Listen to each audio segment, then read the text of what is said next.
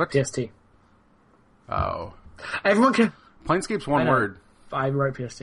Everyone kept talking about PT when I was in the middle of playing Planescape Torment, and it was really confusing. That's fair. I feel like most people who were around it during when it came out call it Torment, and I call it Planescape. Yeah, I call it Planescape, because I want to go escape the flames. But I feel like the shorthand, of the era was actually Well, because Torment. Planescape was the general module, What? That'd be like calling... I've forgotten all video games. It would be like calling Baldur's Gate like calling KOTOR Star Wars. I played that Star Wars game. Well, you call it... Which one? The Star Wars game? Star Wars 2? I played Star Wars 2. I played X-Men 2. I probably do call that X-Men 2. X-Men Legends 2? Yeah, I'll call that X-Men 2, sure. No. X-Men 2 is that's X2. There's no such thing as X-Men 2 doesn't... apparently. It was called X-Men 2 in the UK. Oh, it was marketed really? as X-Men 2. I think they called it X2 X-Men in the... It was X2 X-Men United.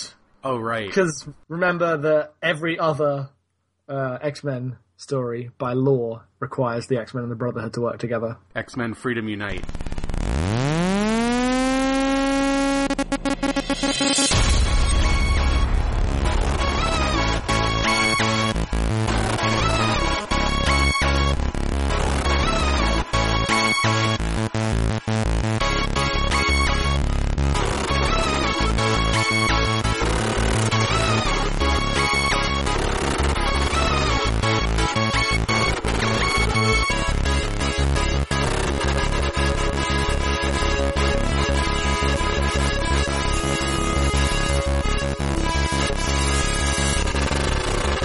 Hello, and welcome to Abnormal Mapping, episode 13. I'm your host, Matthew Marco, and with me is co-host Jackson Tyler. Hi there, video games. And if you've been paying any sort of attention, you'll be like, wait, isn't the next episode 10? Jackson, what happened? So you were wrong, is what happened. Usually I would never admit that under pain of death, but actually, yes, this time I admit. He came to me and was like, I gotta tell you something, I've been wrong. And I'm like, whoa, this is a change. Not only was he wrong, I was right. We're just naming all the episodes, having one numbering scheme rather than having 17 different numbering schemes for whether we do a certain thing or not. Yeah, as we've, Gameography is when it is, but we've, made plans that will increase our number of cool sogeis, and we realized that our numbering system was way out of hand. Because we have a lot of different things to say different things, and that's fine, they can still be there, but we should just call the cast a thing. Yep, so this cast is under one feed, it's one show, so the one true show. We should probably call it normal mapping now. No, we're not gonna do that. We're still pretty ridiculous. Yeah, accurate. Feeling a little weird about doing this. It's actually been 7 weeks since we recorded our last one of these. Oh, you're right. The Quantic Dreamcast we recorded that weeks in advance. Because we had played those games and we wanted to give ourselves a bunch of time for this month's game. Which we didn't end up needing to do. No, look, okay, so little behind the inside baseball, behind the curtain stuff. When we pick games, the first thing me and Jackson always do is go to How Long to Beat to look and see how long the games we're going to play are. And Planescape Torment, the How Long to Beat said it was 40 hours. It's not 40 hours long. Not even close. It's 25, probably. Probably. But, since we overestimated and we thought, it's going to be really hard to get into and maybe it'll be a slog, we booked 2 months to play it. And then it turned out that the thing that took the longest was overcoming the sense of intimidation of the game that we had built up in ourselves. You're spoiling next segment, so stop that. Oh, is that... okay, sure. What do you want? What do you want? I don't know. I'm just saying I've got some host anxiety here going in. It's fine. Should we... What else do we need to do in this segment? Well, let people know that Kulsoke is going to come at you every month for the next 3 months at least. Yeah. So look forward to that. Probably next week, I would say. Probably. So the week after this comes out, you can get a Kulsoge drop. We're going to announce a dumb other project because we don't play enough games. I mean, we play a lot of games. We play all the video games. There is now enough time for how many video games we want to play. And if that's not enough, in the meantime, we've got I've got a bunch of videos going up because I got my new computer that I talked about last podcast. He does, on both fronts. He has the videos and the computer, and the videos are great. You should go watch them. The computer makes the videos possible. I've gotten real fast at using Windows Movie Maker to fade in and fade out. Oh, you poor man. It's not that bad. Okay, well. It takes some time, but I just let it sit and do its thing. I just wouldn't want to have it running so high intensity all the time. I like to protect my computer. I feel like it's actually probably not that high intensity. I don't know. My fans don't ever start spinning faster. They have not done that for anything I've thrown at this thing yet. Neither's mine, to be fair. Again, having a Mac Mini, which burns whenever you do anything, has put me real anxious when it comes to computers and temperature. That's why I bought, like, liquid cooling things for this computer. Oh yeah, you prepared. Yeah. You spent $70,000 and your computer arrived and it can run every video game at the same time. I did not spend that much. I spent the amount of 4 PS4s. How about that? Okay, well, I can't maths, so... That's fine. It was about $1,600. It was a lot of money. But this is a future-proofing scheme. This is going to keep you covered for a while. Yeah, sure, until PC development explodes in the next 3 years and I'm woefully underprepared. Yeah, I got the PC at the right time. Got mine late 2012. Still works, still good. About 2 years I'll upgrade. And you'll be fine. Yeah. Just enough time for everything to explode and kind of get stable again. Yep. Perfect. I'm fucked. It's true. And we use the power of this magnificent computer to play Planescape Torment. I played Planescape Torment on my old computer because that was when I was using Ripley. It's not a good segue. I'm sorry. Well, I'm not going to give you a cheap out. Facts got to get in the way of my segues. Yeah, sorry. It sucks. I know. That's alright. It's not like I'm not going to use this computer to play old PC games after this. It's true. I mean, what's coming up? Who knows? Listen through an hour of Planescape to find out what's coming up next month. It's going to be a roller coaster. I guess you could just read the show notes. I'm just going to step on your dumb joke. Sorry. You're just going to completely not acknowledge it. Yep. And then I mean, I did acknowledge it only to shoot it. Yeah, in a way that had to put it down. Let me know. It was too sad to live. Probably was. We done. We can talk about Planescape now. I want to talk about Planescape. Okay, we'll talk about Planescape. Updated my journal.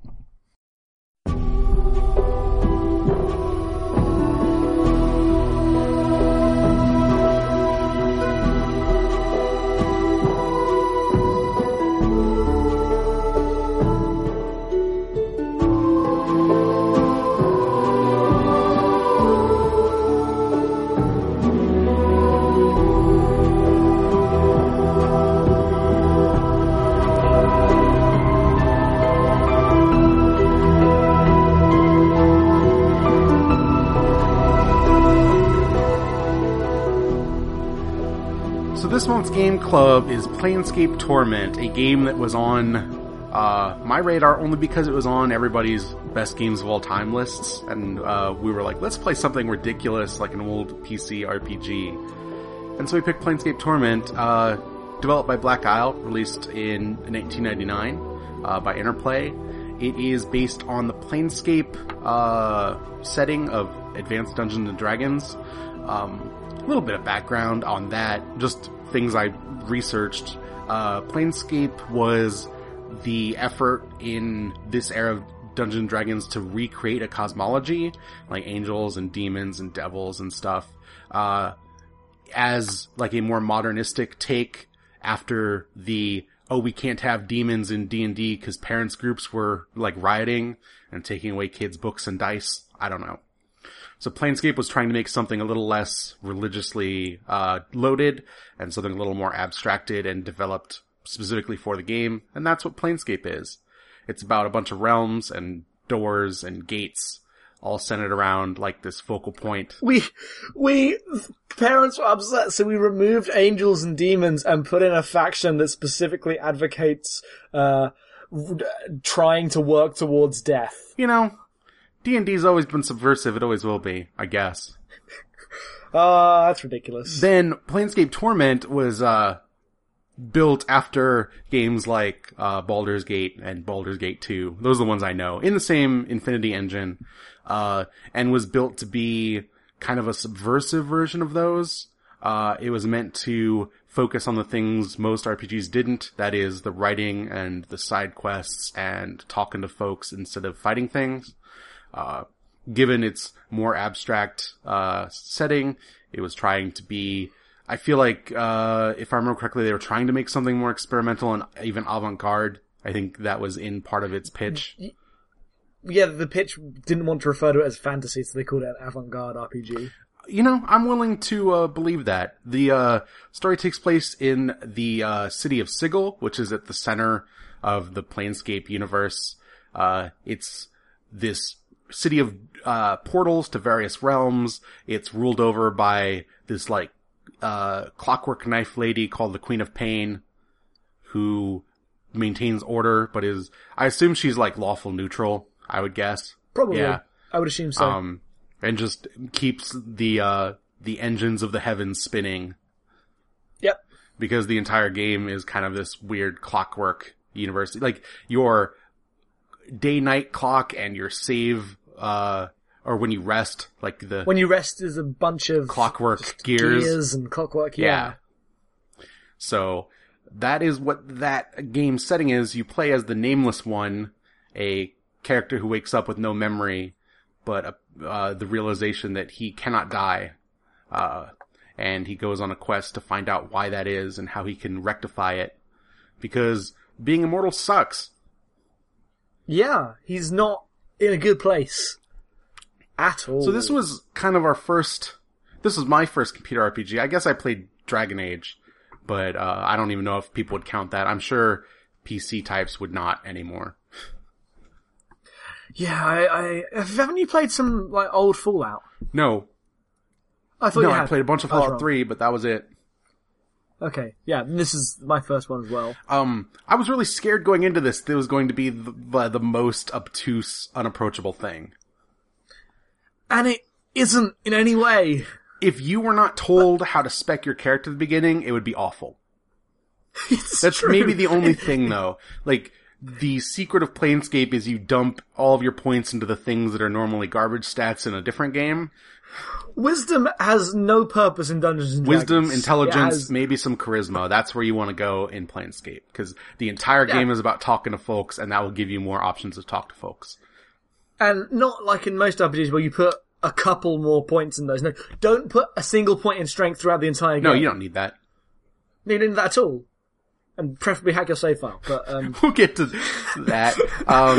When the game does focus on combat, which it does rarely, it's pretty... Not very good. Yeah, it's pretty rote. You kind of park your characters next to the enemy, and you click on them, and you wait for the enemy to explode before your characters explode. Yep. And you hope that happens. It usually does. I don't think this game is particularly hard. No, but it can be a hassle, because you can die a lot, and it doesn't matter. You basically have to, it's a positioning game, making sure the right character dies. Yeah. Because if your character dies, you just recover at some checkpoint. If your other characters die, they drop all of their held items, which is really annoying. Yep. And you don't want that at all. Yeah. But yeah, I spent a week psyching myself up into playing this, and then found out, oh, this is just the Citadel Mass Effect game I always wanted. Now, I spent a month and a half psyching myself into playing that, and then found out the exact same thing. After you told me that about 20 times. Yeah. We're gonna get a little ahead of ourselves, but this game's awesome. It's so good. It's really spoiled me forever on these types of games, I feel. We now can't go and play all the other... Oh, I will. I'll just be sad. But you'll be sad when this is a deliberate reaction to what those games weren't doing. Yep. Why aren't they all doing this? Why are there Dungeons and Dragons in this Dungeons and Dragons game? I was not aware these were important components. Yeah.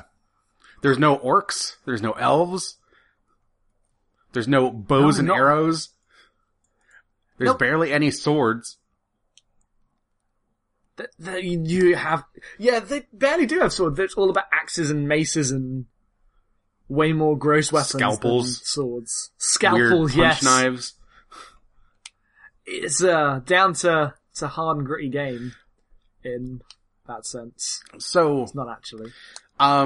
Mechanically, I guess there isn't a whole lot to say until we get into how it unfolds as it relates to the story. It is a isometric RPG. Being 1999, it's all pre-rendered backgrounds and ridiculous CG sprites. But I mean, it runs well. Get it on GOG if you're going to get it. I highly recommend everybody play this one, even after you listen to us talk the hell out of it. Yep. Or just go and play Now it and then come listen to back. us Sure. afterwards. Because we're going to spoil it. It's a fantastic game that holds up. I would recommend. I don't think you need a guide. I used a guide to make sure to do stuff. I don't think you need one. I just think you need to. This is maybe a discussion for another podcast, but I think it's the era I really got into RPGs in. I almost always consult a guide, at least every once in a while when I play big games. Sure, but I feel like especially when you get to the wards, you have to do almost every single one of those side quests. Sure. But they don't seem like it, and a lot of the way the progression works is just talking to everyone and soaking everything up, and then learning things. Yeah, and then doing the things that you. I mean, at that point, the game has trained you. You click on every character that has a name, and you listen to what they have to say. That is your game loop. Go through all their things. Yeah, that's the game loop, and if you follow that loop, you are fine. Yeah, I don't think you need to use a guide in later parts and the combat parts. I just cheated. Because fuck the combat in this game. Yeah, there are ways. I ended up using a save hack to boost my stats during the later because I could have waited and ground out some levels, but I didn't want to do that because that's not fun. And I ended up just hex editing to give me a QA item. Yeah, I highly recommend anybody just do that because watching Jackson's doing that. That seems like a way more fun game than my nameless one has 20 in all his stats, but he still dies every once in a while. Yep. And it increases his regen to 1,000 or something as well. Oh wow. Yeah. Do that, but make the combat trivial. The best part is Mort and Dakon can't carry these, so you still have some mechanical interesting stuff. Okay, gotta make sure Mort doesn't go there, gotta put this, but it's interesting in a way that is completely unintended as you break the game. So those are our recommendations for play. I say consult a guide, especially early on if you feel really intimidated, because it will direct you around. When I say don't consult a guide, I mean sure, they'll make it easier and more efficient. I mean for big story things where there are big choice, there aren't going to be things that will screw you out of other things. That's not true. There are, but they're you really fuck up the obvious. Pillar of Skulls, you really fuck up. Yeah, but okay. The Pillar of Skulls bit, yes. But that's pretty... They tell you at the start of that conversation that... What's up? Sure. I feel like if you fuck up the Pillar of Skulls bit, it's your own fault. I don't know if that's true. Because the game has taught you that asking every question is a thing you should do, and if you do it in that area, you ruin... your party is half gone. But he says... If you ask a question, you have to pay a price. And I was like, okay, I'll ask the question I need to ask. Fair enough. It's the most obtuse bit of the game, that bit. Yeah. But you don't need, there's no ridiculously, abstract requirements to get the best ending or anything, Sure. Because I was expecting things like that. You had prepared me for things like that. I didn't even need the items you said I didn't need. You do need those 2 items. No, you don't. You don't need the second one. Oh, really? You don't need the sword. I thought you did. I thought you... You can just talk... No, I just talked him into it. I didn't need to threaten him. I used the blade. We'll talk. No, I guess we should talk about the story, because that's really what we're here for.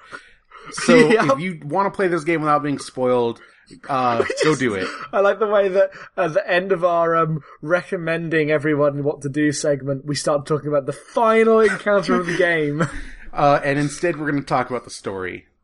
So, we're going to actually just kind of go through this step by step, because I think there's things worth talking about in all of it. And it's a dense we'll talk game. about the characters as we come across them and how we felt about them and carry it on to the conclusion. That's a little more summary heavy than we usually do, but this game is all about its world and story. So that's what we've been not talking to each other about this for weeks now. So much pent up Planescape feelings all around. So you wake up in a mortuary as the Nameless One. He is a mangled corpse man who cannot die. He meets a talking skull named Mort, who is your buddy, voiced by Yakko Warner.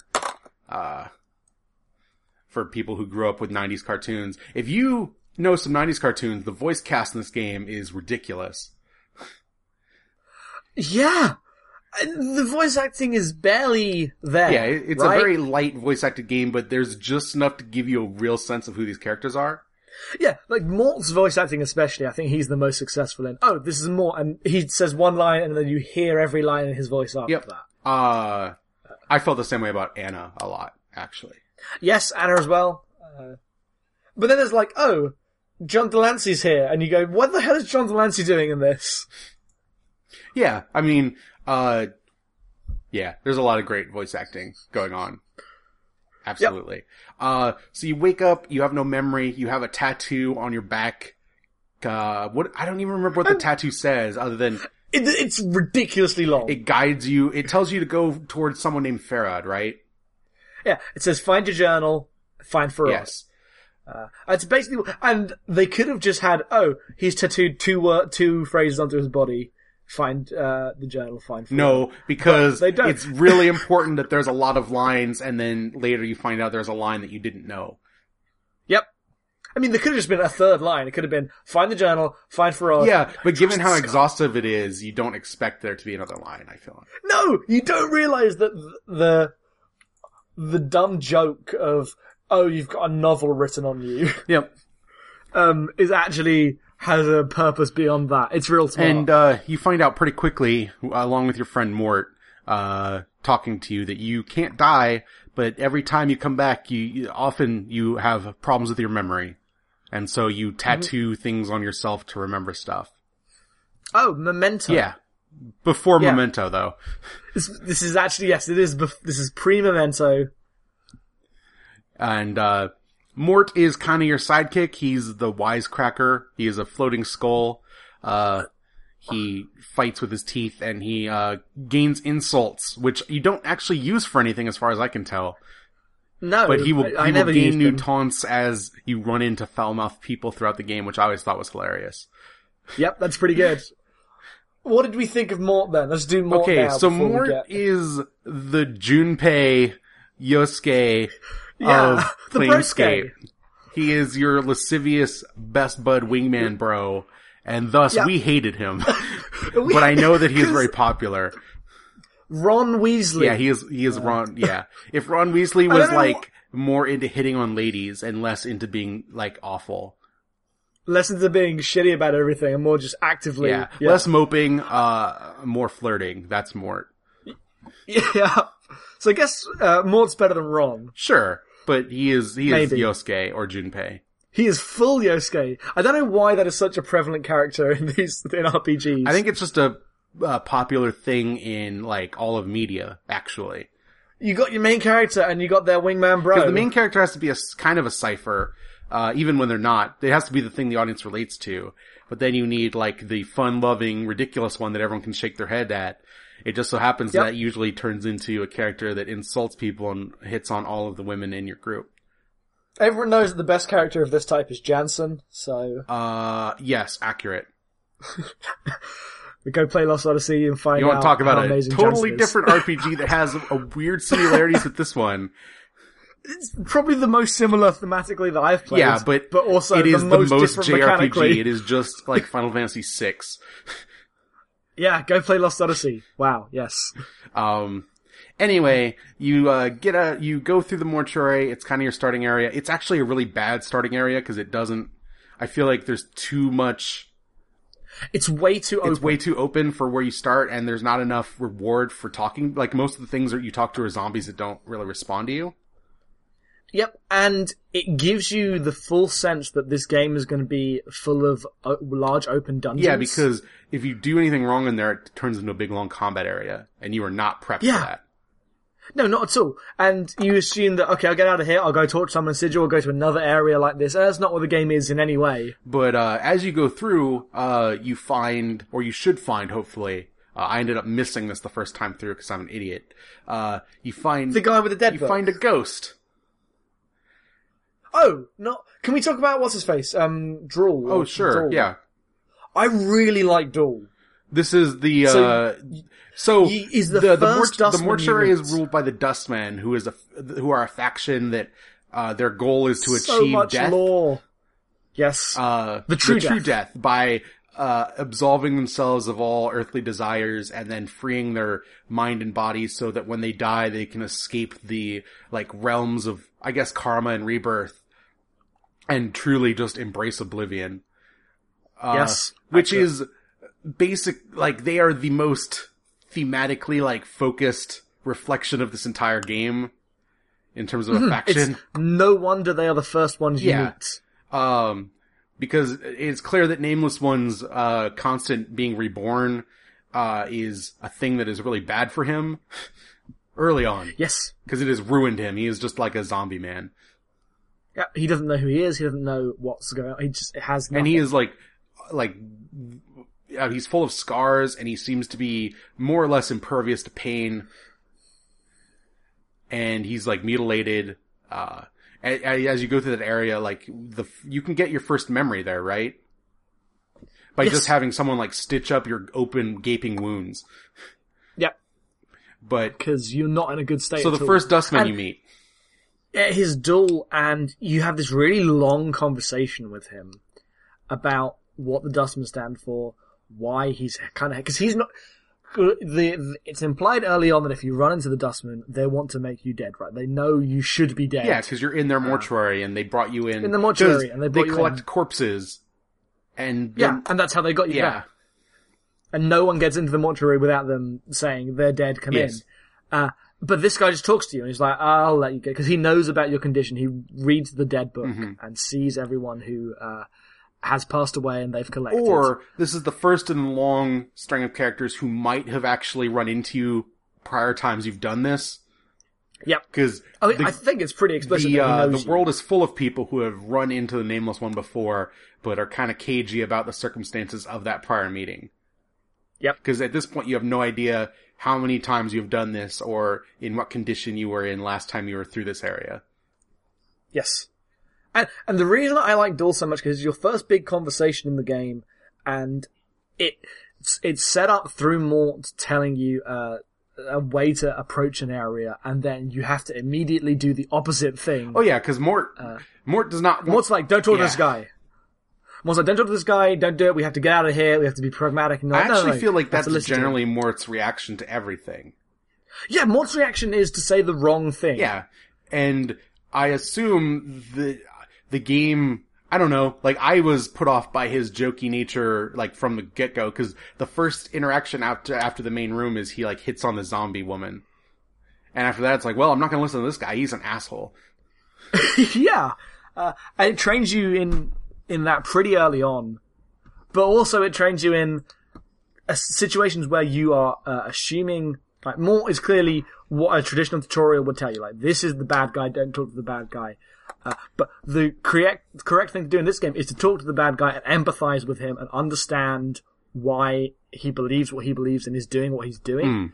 And the commitment in depth in the first conversation you're in, which isn't technically plot relevant in any way, shape or form, to a sense of understanding and empathy about the world around you is just fantastic and set the game off on a brilliant first foot. Okay. I didn't really feel that. I love that conversation with Duel. I had this feeling when I started talking to the guy for joining the Dustmen in the bar. This is where I had that real, like, all of those Dustmen quests are when I hit this moment. I guess also the Seer, that's another one, is my favorite early game conversations. Not the Seer, the Skeptic, Seer the Skeptic. Right. Which is part of those quests. Yes. So, as you get out of there, you run across a ghost of a woman named Dianara, who claims to be, like, your former lover, and the Nameless One, even though the game's pretty good about giving you a lot of possible options, the Nameless One basically, almost all of the options are like, well, there's no reason not to believe her, so I guess this is true. Which, in a game that allows you to kind of have a really wide range of responses, is the most signposted, okay, you just should believe this because it's a precondition of this world. It's maybe the one thing they give you in that way in the entire game. And they need to, Yes. because it sets up a bunch of expectations so that they will then meet and subvert at the same time throughout the game. The one interesting subversion, like the first really interesting subversion happens in this conversation because she talks about how she loves you and that she wants to help you, and she gives you a prophecy, but if you promise to find a way to help her, like to escape her, because she's like trapped in there in her ghostly form. Yep. And you're given a bunch of options, but among them are vow, I will help you, and lie, I will help you. And Yes. it's the first time, the the first first time it instance? sets up the idea that the game lets you determine your internal motivations for doing things, even if the external output is the same. Because Yes. if you promise, if you vow or lie, she reacts the exact same way. No one's going to call you out on it. But it's how you fill in the background of who the nameless one is. Yeah, and it will change your alignment, but it mostly just gives a context Yeah. to what you're saying. And like that entire, like, even though all of the dialogue is the same, it produces the exact same result, just giving you the color of this one's a vow and this one's a lie, tells you everything you need to know about your ability to roleplay a character. Yes. It's really smart. Yeah. So you get, you leave the mortuary then, Should we say what the prophecy was? Because it's pretty oh important. sure, I feel like I didn't really feel like it was that important, but I know it is. I kind of didn't feel it was important at the time, and then I went back, before before you go into the final area, I talked to her again, and she gave the prophecy again. Okay. And you're like, oh shit, this makes so much more sense yeah, now. I want to hear this then. Yeah. Because, what is it? She says, you will meet enemies 3, one of good, evil, and neutrality, which I think is ridiculous, and I love that the game commits to neutrality as a concept, as a word you can just say. Yeah, sure. Because that's one of the silliest parts of Dungeons & Dragons, that someone is good, evil, or neutral. Also, chaotic, And lawful, or neutral. Yes, chaotic, lawful, or neutral. Neutral is... The true neutral? Yeah. The true neutral. It's weirdly hard to do. It is. I It should feel be, like I actually. never really understood the machinations of Dungeons & Dragons alignment until after playing this game. And now I feel like I get it. What do you mean? Like, what the difference between a lawful or chaotic or a good or evil character is in the way that this system lays it out. Well, yeah. Because the choices that make one lawful versus chaotic, even if you're playing a good guy, are really interesting. Which I didn't play evil because I don't do that, but the choices that make you chaotic, I don't know, I just feel like I didn't get a good grasp of that until this game, which gives you constant reinforcement of what those are. Yeah, the game basically sets up this system of behavior, and the alignment system makes sense because it gives you characters which Mort is chaotic good. Yeah, and you're like, oh, of course he Yeah. is. I now understood what chaotic good means by being around Mort for 5 minutes. Fantastic. So the prophecy is of the 3 villains. Is that what it is then? Yeah, you shall meet enemies 3, but none more dangerous than yourself in full glory. They are shades of evil, of good, and neutrality, given life and twisted by the laws of the planes. Yeah, that makes sense. So you say thanks. I guess I'll come back and try to help you. I just looked up the answer. The answer to that prophecy is different to what I thought the answer Yeah, to the no, because there's prophecy a was. different. I know there's a different way to read that, which has to do with the actual characters you encounter in that game. I take the enemies 3 to be the 3 of you that you meet. But I bet you could also read that as Farad, Ravel, and what's his face, Trius. Yeah, it's who's Fajul? That's the character you meet in the Outlands. It's him. Okay, interesting. It's him, Trius, and Ravel. We'll get to that because I feel like that part is weirdly underdeveloped for how important it seems to be. Very much so. But back in the Hive... So, you get out of the mortuary and you end up in a Hive, which is the slums of Sigil. Yep. And it is the next 7 hours of your life are going to be side questing in the Hive. Yeah. Because it's a giant city. There's like 4 separate screens of the city, and each one is full of buildings and people and quests. I don't really want to cover this exhaustively because that's impossible. Oh god, no. But maybe talk about some highlights about. Yo, the Alley of Dangerous Angles is terrible. Okay, done. Okay, that place sucks for sure. First off, you can immediately go get your next character. And you should. Who is in the Flaming Corpse Bar, Smoldering Corpse? Smoldering Corpse Bar. He is a character named Dakon. He is do you remember what Dakon is? Off the top of your head? Githzerai. A Githzerai, right. Languages. I don't know. A Githzerai so Zerth. much jargon. Yes. In knowing the teachings of Zerthimon, I have become stronger. Yep. Zerthimon is my favorite. So he is he is a lawful neutral, right? Or is he lawful good? I think he's lawful good. That makes sense. He is a warrior character who believes in... No, he's lawful neutral. That makes sense to me too. He is this warrior who carries this chaos blade that alters its shape depending upon his will or his mental state. He also has some magic.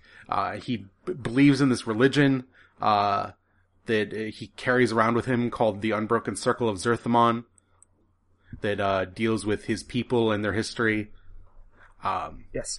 Dakon is probably my favorite side character in this game. Yes. Because the quote unquote quests of that circle, as you go through the circle, I don't think you get any stronger bonds with any other character except that. Doing the circle with Dakon. Dakon is, I guess maybe learning stuff about Mort is the other one. That's the other big one. So, you go through his religious text and you help him unlock various levels of it because he has an understanding of it, but not a full understanding of it. And he teaches it to you as you kind of learn with him. This is one of the main quests where, like, the first big things where you're having high wisdom is really important. Because each time you're given a wisdom check, whether you actually understand the parables in this circle, or if you're just reading them like face value, and that won't get you anywhere. I find that very strange. I know that's how it works in Dungeons and Dragons, but I find it weird that if I'm clever enough, it'll tell me that I understand, even if I don't understand, or if I, as a person playing it, do understand but don't meet the wisdom check, it'll say, you're too stupid to get this bit. Mm-hmm. I find the existence of a wisdom check kind of odd. Well, I don't know what to tell you. That's just how Dungeons and Dragons work. That's how Dungeons and Dragons work. No, I get it, but it's specifically there was stuff like remember the riddles? Yeah. That bit was the strangest bit because it's asking you questions, but it's not about whether you know the answers to the questions. It's about whether you have the right wisdom check to meet the answers to the questions. No, that's fair. Because I'll be shouting on the screen like, he means this. It's a person. It's tomorrow.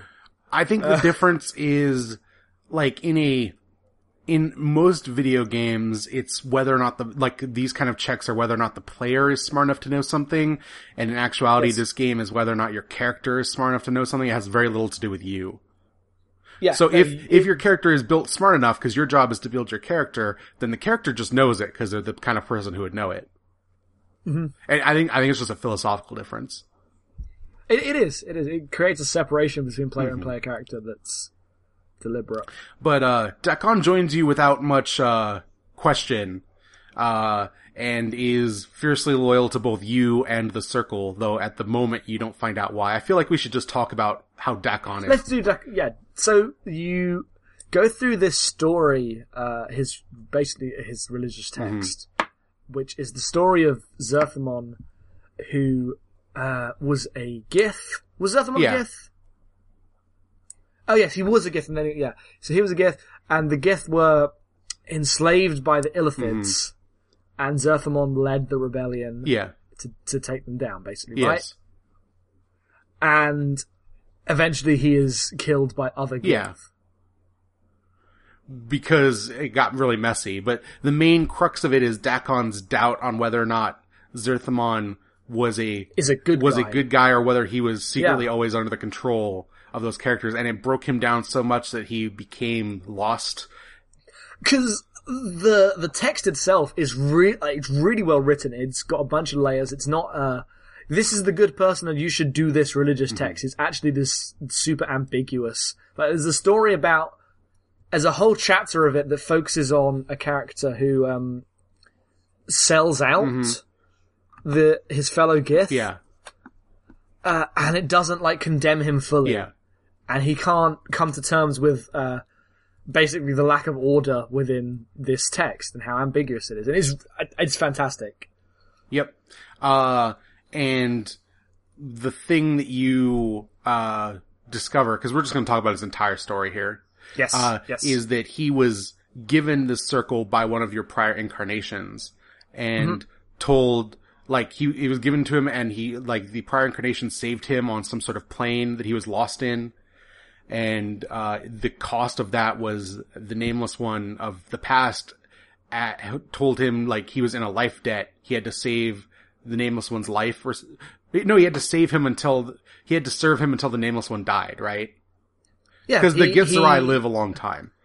And the Nameless One is ostensibly live human, supposedly. Yep. And then, of course, the Nameless One doesn't die. So Dakon was forced into slavery for the Nameless One forever, basically. And yeah, until the Nameless One dies. Yep. And you can, when you find that out, you can go, no, it's fine, you can go. And Dakon's like, no, that's not how this works. You can't end this. Because he's so bound by the things that he believes. Yes. That you can't just tell him not to. And because of the way that text works with Zerthimon and the Illithids, like, his slavery makes him an outcast among the Githzerai. Like, if you ever run into another Githzerai and you have Dakon in your party, things get really heated really fast. Yep. He does not get on with his fellow Githzerai. So, the worst part of this, and I guess we should just talk about it, is what you find out about the Circle. Yeah. We'll come to it when it comes in the story, but the Nameless One the prior incarnations were not good people. No, and we'll talk about it. And the one that gave, Dakon the Circle is called in the game the Practical One. Or Pragmatic? He's the worst. Practical. He's pragmatic and the he's Practical the worst. Incarnation. Practical Incarnation. And the Practical Incarnation created the Circle using, like, a half-baked understanding of Zerthimon religion in order to get Dakon into the place where he would make these kind of oaths and refuse to break them. Because the Practical One wanted his Chaos Blade, because the Chaos Blade could, in theory, be powerful enough to, like, unmake the universe. But and he's the only one who has one, because it's, like, the last of its kind. And the Practical One is the worst. Yeah, we'll talk about everything the Practical One does as we go along. Oh my god. And that's just one of the many just terrifying, like, it's logical and it works. He is one of the most manipulative characters I've seen in a video game. It's disgusting. So, you go through, the Hive. Do you want to talk about any particular quests that you liked, especially? I mean, the Dustman quests. Yes. That quest, specifically the conversation with the Skeptic. Yeah, talk about the Skeptic, because I have one. You meet a Dustman at the bar who, I met them outside of the quest. You are told to talk to them as part of the quest, but I just met them as a conversation. Which I think works better. And you meet them and they're a Dustman and they're like, I don't know if I believe the teachings anymore. I don't know if, this is a part of me. Cause they almost died. You find out that they almost died. And they don't want to die, basically. They're scared of dying and they got close to it and they're like, this doesn't seem right. I don't want to purge myself of emotions and everything. There's too much to life. And you just have a conversation with them. It doesn't, I mean, you can advise them on what to do, whether they should, give up the religion or stay with it and see if they, still believe. But they just say, I'll take that under advisement. They don't actually, you don't go, you see them later and they've done exactly what you tell them to. It doesn't afford you that kind of agency in a way a RPG may, like in the way you do in Mass Effect, where you talk to someone in one game and 3 games later they'll have done exactly your suggestion or something silly like that. It's literally just a conversation that exists within itself about the philosophy of this one character, and it's really, really interesting. I like that and Zerthimon and throughout the game, using a ridiculous kind of nonsense lore, but to a purpose that is way smarter than you would expect.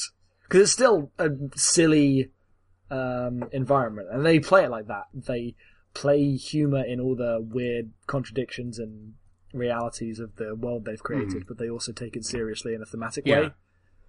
I like when the people making stories can do both at the same time. I think that's key. It's not enough of that. So, one of my favorite quests in the Hive, and it is kind of a goofy throwaway quest, is the Mourns for Trees quest. Oh, Mourns for Trees! So you find this guy pretty early on who says, "Oh, what does he do? He mourns for trees." He's really sad because there's no trees in the Hive, because the Hive is kind of this blasted wasteland. It's just trash and garbage. Because this city is built on the people who just spill into Sigil from other realms, so it's just a bunch of cast-offs and garbage heaps for the most part. And he wants there to be trees, and he explained, and when you're like, that's probably not realistic, this place is like a hellscape, what are you gonna do? And he's like, no, you don't understand, this is Sigil. If I can get people to believe in trees, we could probably get trees to grow, which sets up one of the main focuses of, like, the Planescape universe you're in such a place that is, like, beyond normal reality, that if you believe in something hard enough, it will come true. And what you have to do is bring your party members to Mourns for Trees and, like, ask them whether or not they'll be willing to believe in trees to help them grow. And if you do enough of that, you'll complete the quest. But the way that it sets it up through, like, this really, like, one-off kind of goofy thing, I think is really profound. Yeah, it's just a guy who wants them. Do you ever see trees grow? No. No, of course not. And some of your characters just won't say yes. Like, they refuse. No, I know that. Like, why the hell am I going to believe like, trees? Dakkon will just be like, yeah, sure, why not? But is it Mort or Anna that just won't do it? It's Anna. Yeah, Anna just won't do it. I think Mort did it. Because I was like, Mort, believe in the trees, and he was like, fine. It was a bit resistant to it, because he's Mort. The other one that is set up from the beginning that you can start on is, when people ask you your name, you don't really know, but one of the answers is always Adon. And if you answer Adon enough times, when you go into the Smoldering Corpse Bar, there will be an Adon there who exists only because you legitimize that as being a person, an identity. And people thought, where's Adon? Yeah, and Adon appeared because the planes barfed him up. And that quest specifically, I didn't lie, I just said I didn't have a name. And that quest is a literalization of something that people keep saying, that names have power and people can take each other's names, and when they're without names, they don't know what to do. Because you read that and it doesn't kind of make any sense, because it doesn't follow the logic of, this world that we're in, because names are just things that you call each other. But here it gives them a specific power, and that quest is the best example of showing you what happens when you actually misuse names. It's pretty cool. So, did you do that? No. I ended up looking it up. I actually never answered that I was Adon. Nope, me neither. Too boring and good. Lawful good all the way. Lawful good all the way, yeah. Always. So, you spend a lot of time in the Hive, and we could cover, I feel like there's plenty to say about most of the side quests, but we'd be here for literally all day. So you eventually leave the Hive, and you go into Ragpicker's Square and into the Trash Warrens, is that what it's called? Yes. Okay, and there you find Farad, who everyone has been sending you after for various reasons. You, because it's on your back, but the Dustmen want to know also how Farad keeps coming up with bodies, because what he does is he's like the leader of the collectors who find corpses to give to the Dustmen. Yes. And they want to know why he has so many bodies, because they have no idea. Obviously he's not killing people because people aren't disappearing, but the bodies have to come from somewhere. So you go down under the city to like a place that's just been covered over with garbage, and he lives there, and you find out that you were pointed to him because of yourself. Basically. Which, of course. I mean, I think that's the first time that they do that. Because the entire time you're in the Hive, no one references you. You're kind of it uses your memory loss to make you a newcomer in the world. But once you get there, he's like, oh, well, you were here before, and you asked me to get this thing. or I need you to get this thing and I'll tell you why everything is happening once you get this thing for me. Yep. And so you go down and you get a thing, and that's not really worth talking about, I feel like. No, we're not going to do the Dead Nation stuff. No, I mean, it's interesting, but we'll be here for 4 hours. Yep. And you get the thing for him, and now he tells you that he actually doesn't know, but that a prior you asked him for this thing. And so he wants it, and he figures, or how does that work out? I don't remember the full set of things there. Well, he wants the sphere. Yeah, he wants the sphere. Do you want to know why? Because that's later. You don't find out now. You know why? I know why the prior you wanted the sphere, but why does Farad need you to get the sphere? You tell him it'll save him from the Pillar of Skulls. Oh, right. It's practical you being the worst. Practical you tells him it's really important, and so he wants to get it, and then he sends you to get it, and so you get the thing that you gave to him, or that you sent him to get, because of course. It's another example of practical you just using other people's desires and manipulating them in this disgusting way to get what he needs. But, now that you both have it, neither of you know what it does. So Farad just takes it and hoards it. And for about 10 seconds. And in exchange gives you his daughter Anna as a companion. Because she's That's not exactly how... she's the one who found your body, like, when you woke up in the mortuary. Like, the person who found your body this time was Anna, who is his daughter, and she's gonna point you to where your body was, because that's the only clue you have left as to what might be going on. Mm-hmm. And Anna is, I think one of the more interesting characters in the game. She is your thief. She's a tiefling, which means she's like part fiend. So she has like a rat tail. She's voiced by Sheena Easton of all people. Which is pretty great. I think it's a great, like, choice. Like, she does really well with it. It's well voiced. So Anna is, like, this really, vulnerable character. She's really superstitious, and she's really put off by everybody. And she has a lot of, like, false bravado. But, you get the feeling that deep down she's, like, deeply uncomfortable by just about everything. Yes. And I really liked that about her. Oh, yeah. Anna's great. Yeah. Her entire character is just prickly and kind of bitter. And she's, in a way, she's also the character who is explicitly, like, really into the Nameless One. Yep. The most of that. Yeah. And you can play into that or not, but it's clear that she is into you. And it's like, oh, well, now you have this, is this about the time you find out about your other companions? Like the prior set? Yes. Yeah, because you get Anna, and then you find out about the three. Okay, yeah. How do you find out about that? Do you remember? I don't remember. Did I talk to someone? I must have talked to someone. So I think you just talked to Mort. Okay, yeah. I think it's after that point, though. It has to be after that point. I think you something triggers, and then you unlock a conversation with Mort, and you say. And so what you find out is that you had no. I remember you talk to the tattoo guy. Oh, right, but it has to be after this, right? Yes. Okay.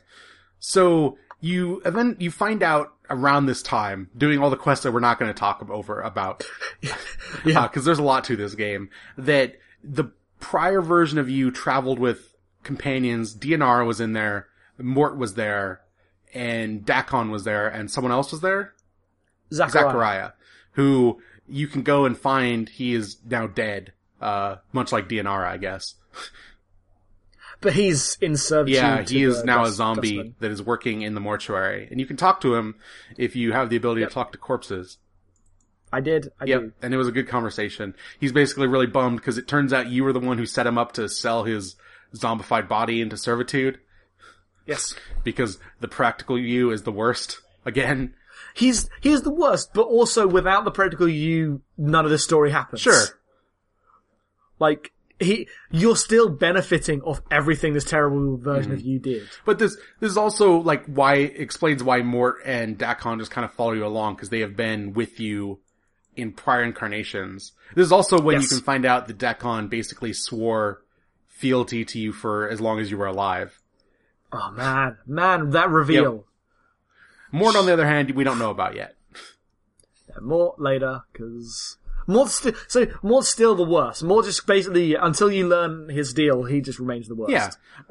So you allow Anna to take you to where they found your body, and We kind of skipped the tomb. I don't think it's very interesting. Do you? I mean, there's a thing that tells you not to trust Mort. Oh, right. Don't trust the skull. Yes. And you realise, I've been here before giving different advice. Mort's not trustworthy. I have no idea what's going on. And that's what you realise, that's what triggers you to go to find the other companions. Right. Okay. Yeah, it's the tomb. The tomb's not a very interesting area, but the fact that you find your own tomb and it has your own advice Yes. written in it is a interesting thing. It's, that advice is maybe not particularly helpful. None of it's helpful! No, none of it actually helps. When you get to the wards, you don't know what you're Because meant when to you be ask, doing. None of the... when you ask Mort, because he didn't tell you that "Don't trust the skull" is written on your back at the beginning. He lied about that. Yep. He gives you a lame excuse, but deep down, like, Mort doesn't actually do anything untrustworthy. Like, No. the advice you were given was totally false. Yeah. For reasons explained at the very end of the game. And which totally legitimizes why he doesn't say that. Yeah. This is like, I'm not gonna... Yeah. Anyway, so you head through the one stealth area in the game immediately after you get Which Anna. is more terrible combat nonsense. Holy shit, that might be the worst area in the game. I kind of powered through. I kind of ran through without fighting anybody. Because you never have to go through that area again. So... what happened to me was I powered through it, and then I didn't have a, crowbar. Oh, okay. And then I had to somehow get back in, get past them all, and get to the crowbar. Nice. That's terrible. God, it was so bad. And then I hacked the game. Okay. And, you end up in the wards, which are like the nicer area in the game. Yes. This is where seemingly everybody remembers you now. And it doesn't make any sense story-wise. Well, this is also where, like, not a lot of people remember you, but also a lot of people have heard about this zombie guy walking around asking people about where folks are and what's going on in the world. Like, you now have a reputation. You have a reputation by the time you get here, but also the fact that everyone knows you here, and also all of your party members knew you, even when there was no hint in the conversations where they joined that they knew you. I mean, Mort knew you. Mort knew you. Dacon's really taciturn, so it makes sense why he wouldn't volunteer information. It makes sense, but it's very much them playing a trick. Oh yeah, for right? sure. It's building up false expectations and setting you up in a world that you assume the amnesia is a tool to make you Someday I plan to play another RPG that does this, and I'm not going to tell you which one it is. And it does it way more ham-fistedly. I'm not going to tell you because we're going to play it. It's like a big reveal, and I'm not going to tell you what it is. Oh, Fallout New Vegas. No. Okay, damn it. I don't know. What? I'm just going to go through all the RPGs that have amnesia now. It's all the of them. game is not predicated on amnesia, but there's a moment where you realize that you have these inexorable links with, like, your entire party. And all of them. Yeah. I don't know. Every RPG. No, you'll know when we get to it. We'll move on now. Someone who listens to this is like, I know exactly what he's talking about. Minecraft. No. So, you go to the wards, ostensibly you are looking for... How do you find out? You're looking for a character named Ravel Puzzlewell. Yes. But why? Do you remember? Someone tells you find Ravel. No. Someone you don't know you're looking for Ravel until you get there. The wards are a very strange area. They're very directionless, but the way it's designed means you basically have to do every side quest to get all the information you need to proceed. When you're in, as soon as you get to the wards, like the first person who you ask about stuff. Mort gets kidnapped! Yeah, Mort gets kidnapped, but they tell you that, there's only one person who could remove someone's mortality, and it's Ravel Puzzlewell. No, yes. You tell you that, and then they tell you that Mort's probably with the Master of the Bones. Yeah. The Bone Lord. Yes. Who is collecting skulls to give to the Pillar of Skulls. Yes. Which you go rescue Mort, and you discover Mort's backstory there, I think, right? Yes. So, the Pillar of Skulls is like this place in like the Hell realm. It's like the chaotic evil realm, right? Yes. And it's a giant pillar of skulls where people who have done bad things and end up in debt to like demons go. And they put the skulls on this giant pillar, and it's like this shared knowledge. It's like the giant supercomputer of hell. But they still retain their individuality. Yes. But what you discover is Mort was already in the pillar once. Mm-hmm. And the practical incarnation of you went and asked the pillar stuff.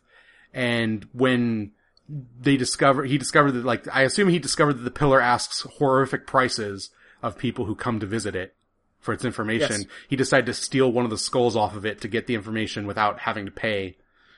Yep. And he steals Mort. The thing is, once he does that, once you take the skull out of the pillar, it loses all of the, like, group wisdom. Yeah. And so he basically kept Mort after he stole him and, like, beat him. I mean, Mort's a skull, but, like, they talk about the practical one, like, beating him until, like, the skull cracked. Mm-hmm. Which is also really horrific. Oh, no, the Mort, the nameless one, what he does to Mort before you're controlling him is, Yeah. Oh. You have a tidy party of abuse victims following you around. Basically, exactly. Because that's what the practical guy was. Yeah. And the game spells that out in no uncertain terms. Whew, does it? So you find out that Ravel is missing because she got mazed by the Lady of Pain, which is the thing that happens. No, I've been mazed. The Lady of Pain, rules Sigil, but refuses to be worshipped. And if you worship her, or if you cross her, she, like, builds a maze reality to lock you into. So your goal is to find a way into that.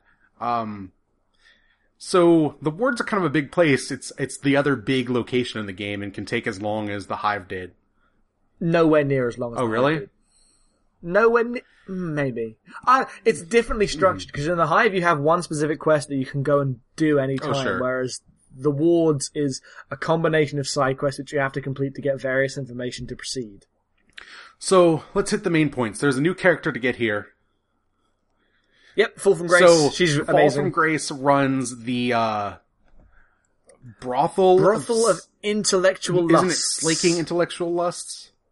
Is it? The brothel for slaking intellectual lusts. Fantastic. And she is a succubus who decided that she wanted to stop, like, devouring men's energy and wanted to become, like, an intellectual. And so she runs this brothel where she has a bunch of young women from all over the realms gather, and they just become, like, scholars and singers and storytellers and, like, puzzle masters. And you go in there if you want to have intellectual pursuits with said women for money. Yep. And, here is where you can get her to join you. Yes. Because she used to be a sensate, or she is a sensate? She is a senast. Or sensate. I call it senast, even though it's actually wrong. And you can appeal to, because the sensates are a faction that are all about experiencing new things in life. They are like the opposite of the Dustmen. Yes. And she is really intrigued by your story because you're ridiculous. And she'll join you, but only after you do this weird thing where you talk to everybody in the place. Because she wants to teach you a little bit of what she's about. Yeah. Which is smart, because it basically, that quest gets you all the sub-quests you need to get to progress in the game. But the game never says, these are side quests you need to do to progress. So it can seem like wasted time. No, because it's also like... I mean, it's also some of the most interesting writing in the game. It is the game basically taking an hour to show off all of the weird types of interactions that exist in the game. Yep. Man. All the stuff in that brothel is just... Because you're just running around doing side quests, but all of them are like these one-off, interesting, like, side diversions. Yeah. They are weirder, by and large, than the stuff you found in the Hive. Oh, easily. But they also point you in the direction of how to find Ravel and everything else. Yep. So because there's the silent one. Yep. There's the one who just, her entire thing is she just insults everyone in the worst way. Mort loves her. And her and Mort get on well. Yeah. And then you talk to everybody and Fall from Grace will join you. She is your healer. it's really interesting because she's a character who, like, they hint that she has a lot of story behind her, being what she is, like a reformed succubus. But, like, she comes with a diary that you can't open. And you assume, because you've done everything with Dakon, that, at some point I'll be able to upgrade and unlock the truth. Yeah. But at the same time, she, you never do. And she remains, like, locked up. Like, she's a very private person. Yes. And I think that's really interesting, given that you kind of cracked open every other party member, that you have this one that just refuses to be, like, you can't manipulate her in the way you did everybody else. Very much so. She is way less defined by you. Mm-hmm. She comes along as a witness on this journey because she wants to be there. I mean, you're friends and everything, you get along, but compared to the way you get along with her, Anna everyone hates her. Else. Oh yeah, Anna hates her. Because Anna sees her as, like, weird competition, even though Fall from Grace does not seem particularly into you, outside of the fact that she's kind of into everyone because she's a succubus. Fall from Grace's interest is purely intellectual, surprisingly. Yep. Also, Fall from Grace is voiced by Commander Shepard, so she's great. Oh, so it's, voiced by Jennifer Hale, confirmed. Planescape Torment is a video game. So I was automatically happy to get her in my party. Run around with a Shepard. This is also where you can get the other character. Yes. Because you get enough information to unlock Ignis, who... Oh, Ignis sucks. I know, but we need to talk about him. Why? Because he's super important? Kinda. Later. A bit, maybe. So, the Smoldering Corpse bar back at the beginning, we didn't cover this, is defined because in its main, like, room is this figure on fire just floating in air constantly. And you can't do anything about it. But in your travels, you will find this infinite, like, flask that just makes water forever. And once you find out a way to, like, make it work, you can go and pour it on Ignis, and it will free him from his fire trap. He's still a weird fireman. He's still burning man. He's like Gollum, you. but on fire. Yep. But when you talk to him, like flames, you flames, find out flames, that give he me was flames. like a pyromaniac mage who, like, accidentally went too far with his magic, and like he became a conduit to the element of fire itself. And he very much did. Yeah, but talking to him, you find out why that happened, and that is, as you might expect, the practical one of you went. You don't say. Was like his like magical master who taught him magic, and then as Ignis became more and more unhinged, would put like Ignis's hands in fire to teach him a lesson, and you relive this as Ignis is remembering it, but also through your memory. And it's really horrific since it is you maiming Ignis, and eventually your character just opened up that gateway fully and set him on fire, and so he's constantly this burning wretch. Yep. Ignis is like horrible. He is horrifying. Like he's not a good character. He's super chaotic. And I immediately got him out of my party because he made me really uncomfortable. Pretty much. I got the upgrades and I was like, okay, peace Ignis. Goodbye. Yep. Oh, he is the, like, pure mage that you can get in the game. Cause Dakon does magic, but he's like a fighter mage. Ignis is your full-on mage. Supposedly that's really powerful, but we already talked about how little we engage with the combat in this game, so nope. So, Ignis, goodbye. Yep. You can also get Nordum here. You didn't do this, right? I didn't do Did you even go in there? Yeah, I did, and then it's really goofy. It was goofy, it was a ridiculous location, the Modron Maze. And I found the control room, I set it to hard, and I was like, right, I'm gonna find Nordum. It's really hard. 45 minutes later, I'm still going through this maze, and like, I was 3 nights of playing this game was in that maze. Oh Christ, yeah, I'm glad I got out of there. So you find there's these like robotic guys called Modrons who are, they're like chaotic neutral, right? I think so. I think so. They are like clockwork. Wouldn't they be super neutral? Oh yeah, they might be fully neutral. But they don't understand anything other than order. They are clockwork people who live a clockwork life. And if you go into their realm, cause you find a gate key to it, you can go in there and they've basically built a randomly generated like RPG maze. Almost like a straight roguelike, like Binding of Isaac or something. where each room like has doors that are randomly generated, and you get enemies in there they are like these robotic golems, but they all spout like stock RPG phrases. Like they talk about how we're like early enemies to level you up. And when you beat them, you get joke loot. Like you'll get like mysterious clues that are just pieces of paper with clue written on it, or like weird doodads. A magic item! Yep. They're great experience. This is a great place to level up if that's the game you're playing. But if you go through this thing, and you have to go through it twice because you have to set it to hard and it resets the maze, you can get Nodrom, who is one who was cut off from the hive mind of these things.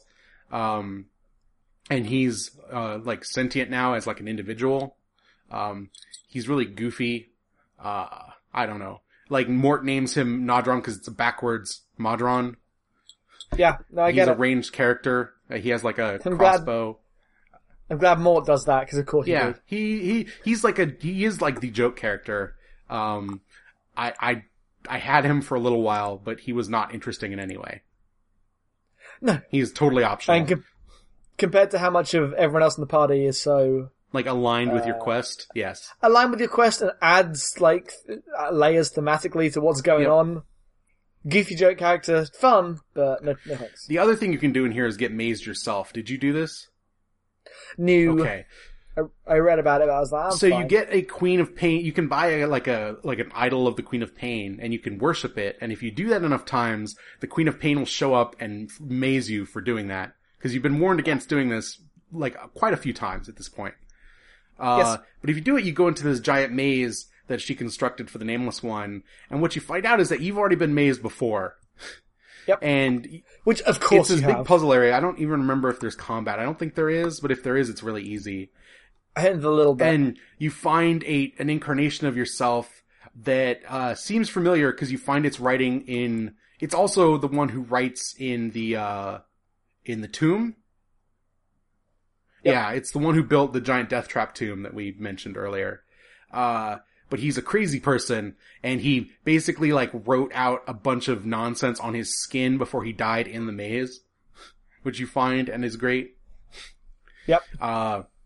Just more of that. That character, you'll meet another version of that real soon, but it is, what do they call him? Like the paranoid one? The paranoid incarnation? The paranoid incarnation. Right. Who has just been like setting weird traps along the way that you keep stumbling into, like the tomb. Yeah, so you get out of there, and what's next? Is it Ravel, or is it the stuff with the Sensate Hall? Oh, you just said Ravel is the final thing before you go off in the game. Okay. So you want to talk about the Sensate Hall? So the Sensate Hall, the home to the Sensate faction, you can join them. But what's important there is in their back rooms, they have a bunch of sensory stones, which are recordings of experiences of others so that you can experience them. It lines up with their faction. Mm-hmm. And you go back, and there are 3 stones in the hidden room. Yes. Or the room for members only. And all of them relate to you. So the first one that I want to talk about is the Paranoid Incarnation one. Yeah, Paranoid Incarnation one. So you find one that is made by that version of you that was in the maze, and it is basically built to trap you when you come back to it. Because it feels like other incarnations of itself are probably after it that want to harm it. Yep. So it built this thing that when you touch it, it's going to try to trap you. And do you talk your way out of it? Yeah, you talk about it. You convince it to join with you, right? Well, at the end of the game. No, like in this stone. Don't you convince it to merge with you? Yeah, you convince it to let go. Yeah, but that includes merging with you and you getting like a memory or something. You get a memory, yeah. So this is where it sets up the idea that if you meet the prior incarnation of yourself, even in like this sensory form, you can like join with it. Yes. And you can absorb them. So you can do that and get some of its memories. And anytime you do that stuff, you get an experience boost. This game, I guess we didn't talk about it. The main way to get experience in this game is to complete quests and talk to people, because you'll get experience anytime you do something like that. Yes. Combat, there's barely levels. So what's I know what the main stone in here is. What's the second one? You talk to Ravel and you find out that she's all the stuff with her. She actually talks to you, and she's in the waiting stone? for you. In the stone. Remember? No, but it's been a month at this point. True. And the one that matters Anyway. is the third stone, so tell me about the third stone. Maybe the most important moment in the entire game. Yeah. So you know by this point that you're the worst, and Well, you're old starting to get, because version. you haven't found out the full history of Dakon yet. You found a No. bit about Mort.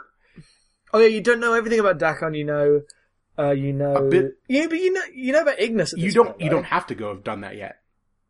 You Because don't you have to make a special trip back through there at this point to go do that. True.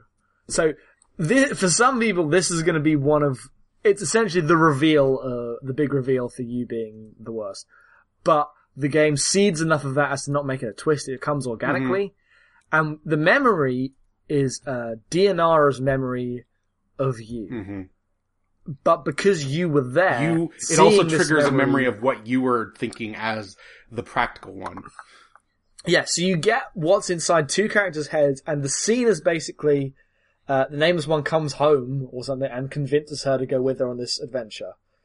So the scene is actually not this huge thing, but you get the motivations of both these characters and the sense that he is manipulating her and convincing her to die. Yeah, Dianara basically. is deeply, deeply in love with the Nameless One.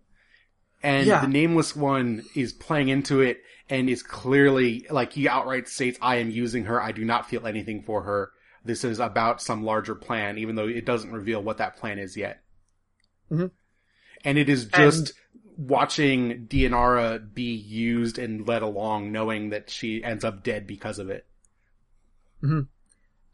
It's one of the most effective ways to convey, like, just how awful It's terrible. It his is behavior and the most upsetting thing I think I've ever read in a game. Yeah, basically. Just, you see laid out barely the pure emotional abuse this guy is doing, and the effects of it in both characters, and it's like, I don't know how long the piece of writing is, it felt long, because you have to read it slowly because it's really complex. Because it's like it's three viewpoints at once. Yeah, it's all three viewpoints at once, and two of them are technically the same Yes. person. So it's really complex, but it earns it thoroughly by just being this horrific tale of, just awful abuse and, this guy lying. Because that's all he does. All he does is lie in this scene specifically, but knowing what happens and knowing the context of it makes it just a horrific moment. Yeah. And that gives you the key you need to go to Ravel, right? Yes. That's how that is plot. You need to do that to get the Okay. thing. It's not side Right. quest. So you end up confronting Ravel, now well aware of who you were at one point. Though that person wasn't the person who met Ravel. Like, that's a different version of you. No, because they knew they were immortal. They knew everything they Yeah. were doing. At that point. You don't know why they were doing everything they were doing, but they were setting a lot of wheels in motion, because that person has been Yes. manipulating everybody. And the wheels that they set in motion are important. Like, No, you they're use them. still playing out. They're still like, ultimately, even though he's the worst, you are totally complicit in using everything this guy has done to. Yeah, because without him, you wouldn't have get what Dakon, you you need. wouldn't have Mort, With that, you wouldn't yeah, have Farad. without him, you wouldn't have. Yep, yeah, exactly. The game's approach to how it engages with whether you're a good or a bad person is really smart. And Yeah, we'll get to it complex. towards the end, because ultimately it doesn't Yeah. matter. Yeah, pretty much. Um, Right, we'll do- So you go to Ravel and you ask Ravel why you are immortal. And what you find out is at one point, the first version of you, we'll call it like Nameless One Prime, I guess. God damn it. What do you want to call it? The first Nameless One? Nameless One Prime. Yeah, too late now. The Prime Nameless Okay. One. Went to Ravel because they had done something so horrible that they would have been like damned for all eternity. Yes. And what that means in this universe is you have to be part of the Blood War, like you're sent to the Blood War. Which is not really explained unless you go digging in the lore. But what the Blood War is like this eternal, like, Blood War's explained. Yeah. I mean, if you've been trained to talk to everyone Sure. and ask everyone things, it gets explained multiple Sure, times. but it's super lore-y. Like, you don't feel like it's relevant until suddenly it is.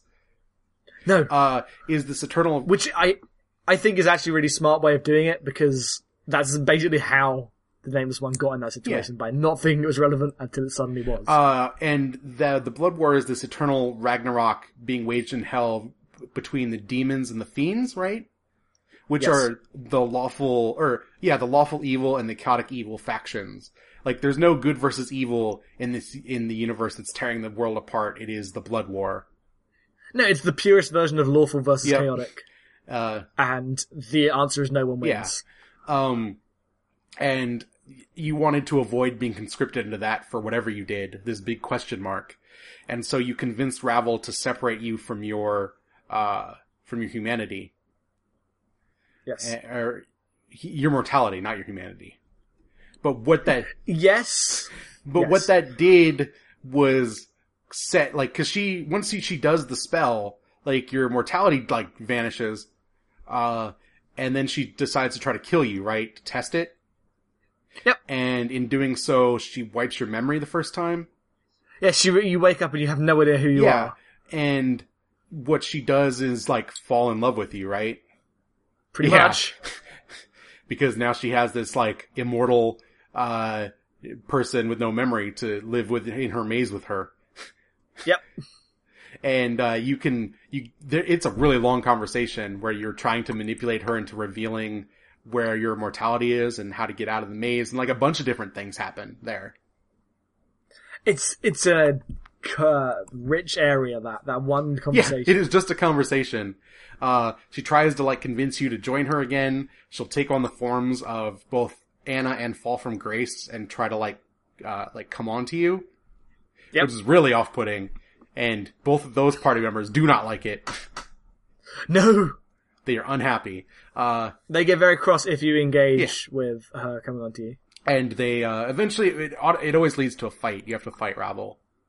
Yes. But she does tell you the way out of her maze, and she tells you that it'll lead to a different realm, right? Or no. Yeah. It leads to Cursed. Okay. But that points you in the right direction, correct?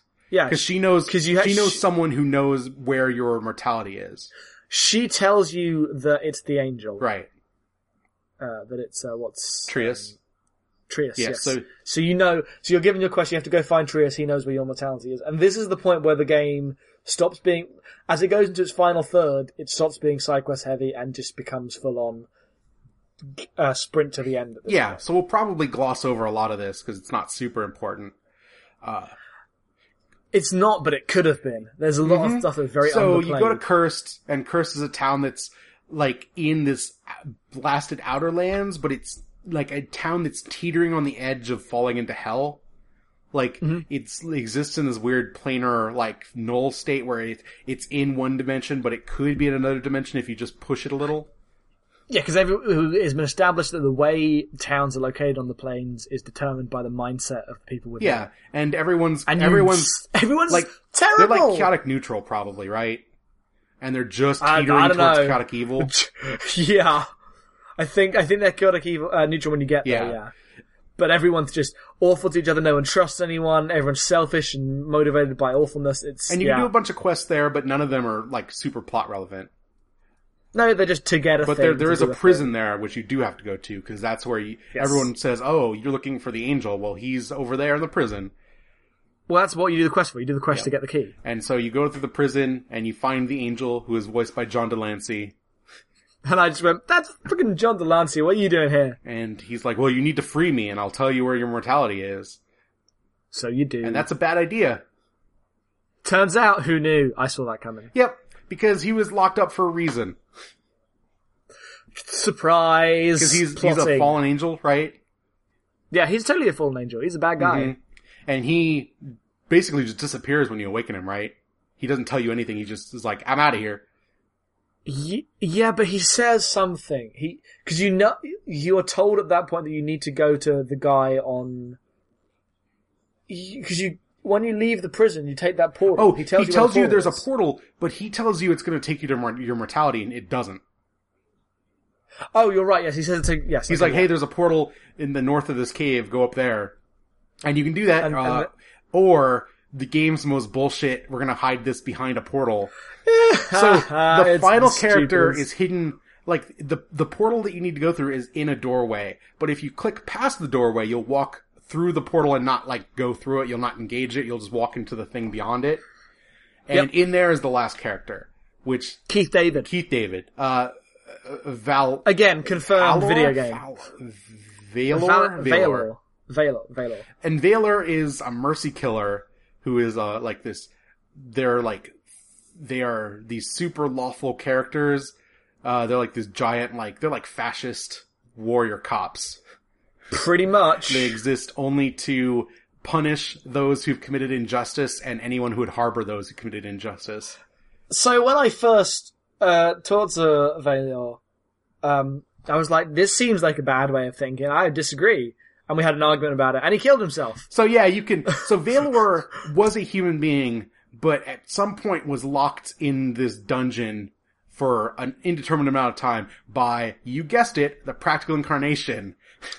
Woo! Who had been, because the Practical Incarnation is the most evil thing in the entire universe, was being chased by Valor and decided Valor would be more useful as a tool than just to be defeated, because the Practical Incarnation is just that practical. Well, no, he said that he couldn't, he's pure justice, he can't be killed or something. Well, no, at first he couldn't be killed. He could be killed, he was just a human. But the Practical Incarnation is like, well, this guy is really powerful, I bet I could use him. So he locks him in this place, and then Valor dies, but his sense of justice is so strong that his soul, like, embeds itself in his armor, and he's just like this ghost armor. Yeah, because it's an empty armor, is what Valor is. And he does not realize that you are the person he was chasing. You are not, like, that you are one and the same. Mm-hmm. And if you do that, he will attack you. He'll instantly turn aggro or whatever. You can talk to him about it being your own crimes later on. You can talk him down, yeah. Yeah, because you say, I don't remember me, am I truly so responsible? So what happens when you convince him to, because I basically say the justice doesn't need to be done or whatever, right? No, because he's saying that that everyone is, like, that all punishment has to be the maximum all the time. Mercy is weak, is what he says, right? And you can basically argue him saying, no, you have to have empathy, and as you go down that route, you will win the argument. But as he realizes, basically you have to convince him that law is fallible and not it's like he's convinced him that law was created by men and is therefore an unjust concept. Oh, and then he just departs? And the contradiction of that is too much for him, and he ceases to exist. Great. That's maybe actually the right way to play that in terms of thematics. That's what I did, and I was like, I don't know whether to keep this, but then you said, I had heard, that you should probably have Valor with He's you. really powerful. I didn't realize that was only for combat reasons, cause I didn't need that. Sure. I had him because I was getting my ass kicked and he's really strong. I got rid of Nodrom here cause Nodrom sucks and, teamed up with him. Yeah. So, and off we went. Into the portal, which is supposedly supposed to lead to your mortality, but instead leads you straight into hell. Yeah. Actually, it leads you to the Outlands, right? It leads to the Outlands. You go through another portal to hell. Right. And the Outlands are just these total wastes. The Outlands are the equivalent of nothingness, yeah. Right? I mean, there's stuff there, but it's basically emptiness. Mm-hmm. It's where everything else is. And there you find, what's his name? You remember? Yep. What's his name? That's the okay. name. So there's a demon there that, is he a demon? I feel like I really breezed through this place and I shouldn't have. This stuff is, I mean, all you need to know about him is that he's a demon who was tricked by Trias, and has to do every single good deed whilst Trias is alive. Right. And he will help you. Mm-hmm. And he sends you to hell to find the Pillar of Skulls, and the Pillar of Skulls tells you what's up. Yep. So you go to the Pillar. The Pillar is bad.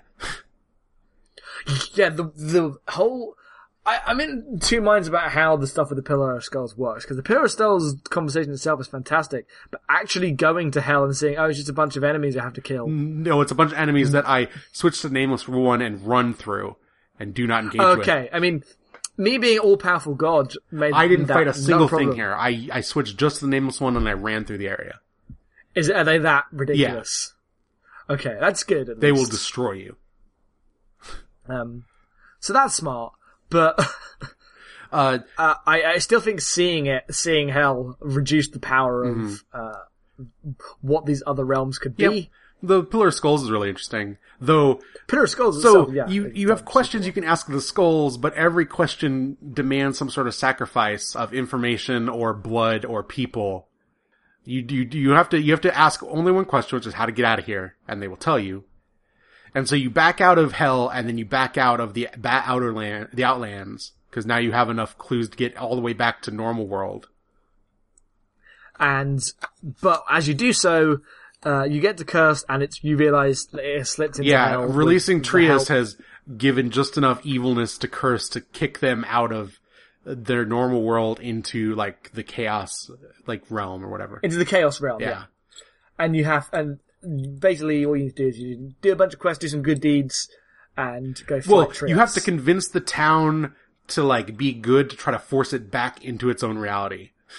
Yes. Which is great. Like, if that stuff wasn't just a bunch of combat stuff, it'd be amazing.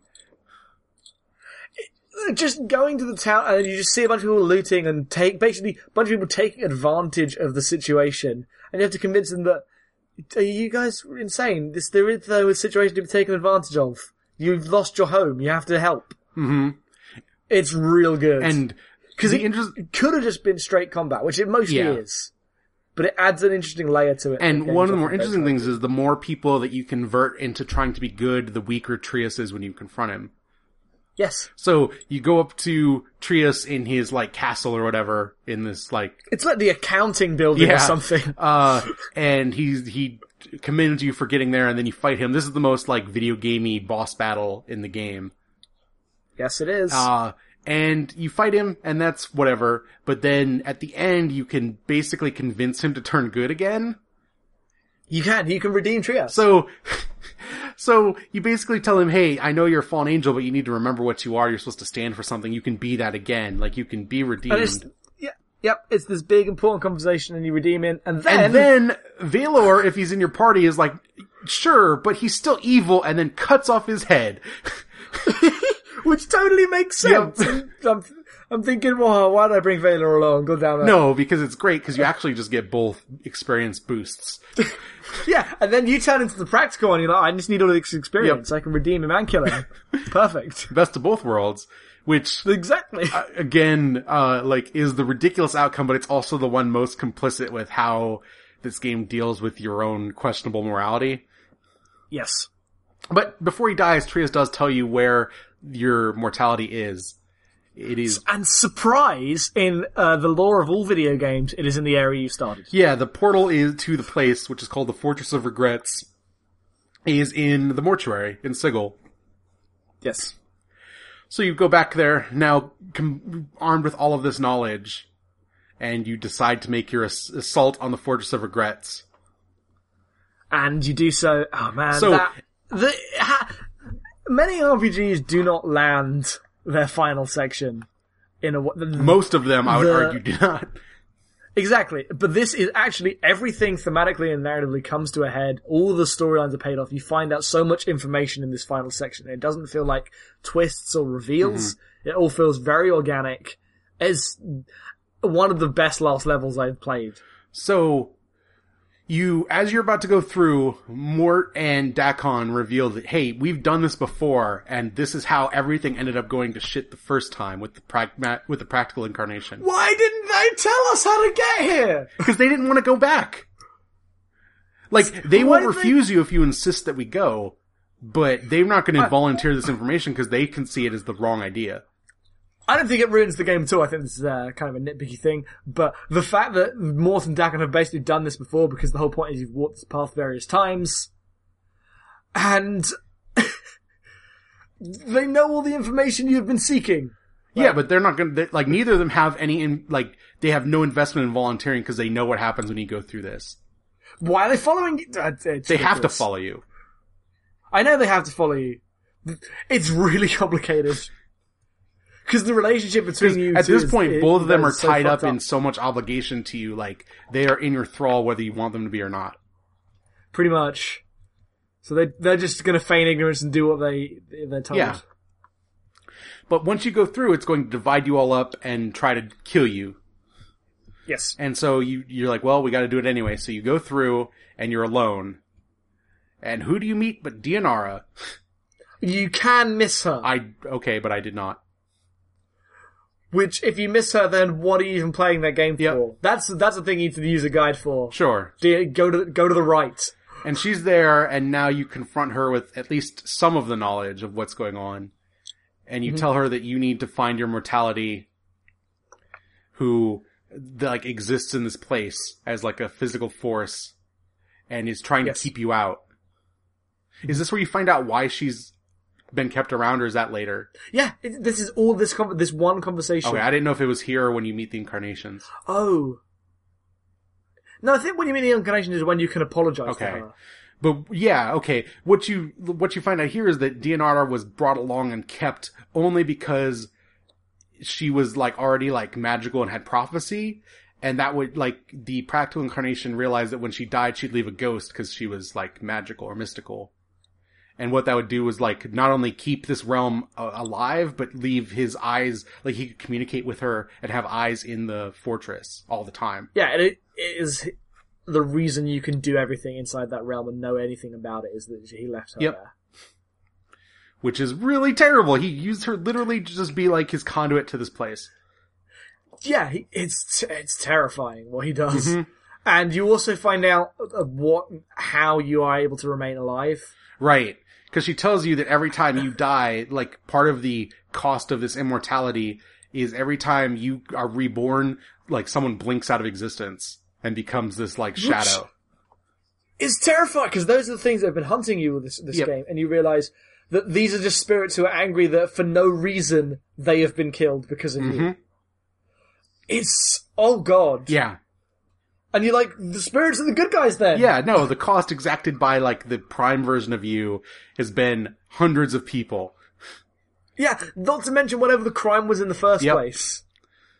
God. So as you go through this place trying to find the way to your mortality, you will see these cutscenes of all of your party members being confronted by these shadows and your mortality and being killed. Yes. And all of them stick up for you. They all do. I guess most of them.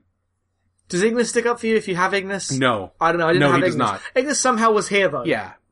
Well, the thing is, the name, your mortality, realizing that it's under threat, will convince anyone it can to come and help defend, and one of the people it will call is Ignis, whether he's in your party or not.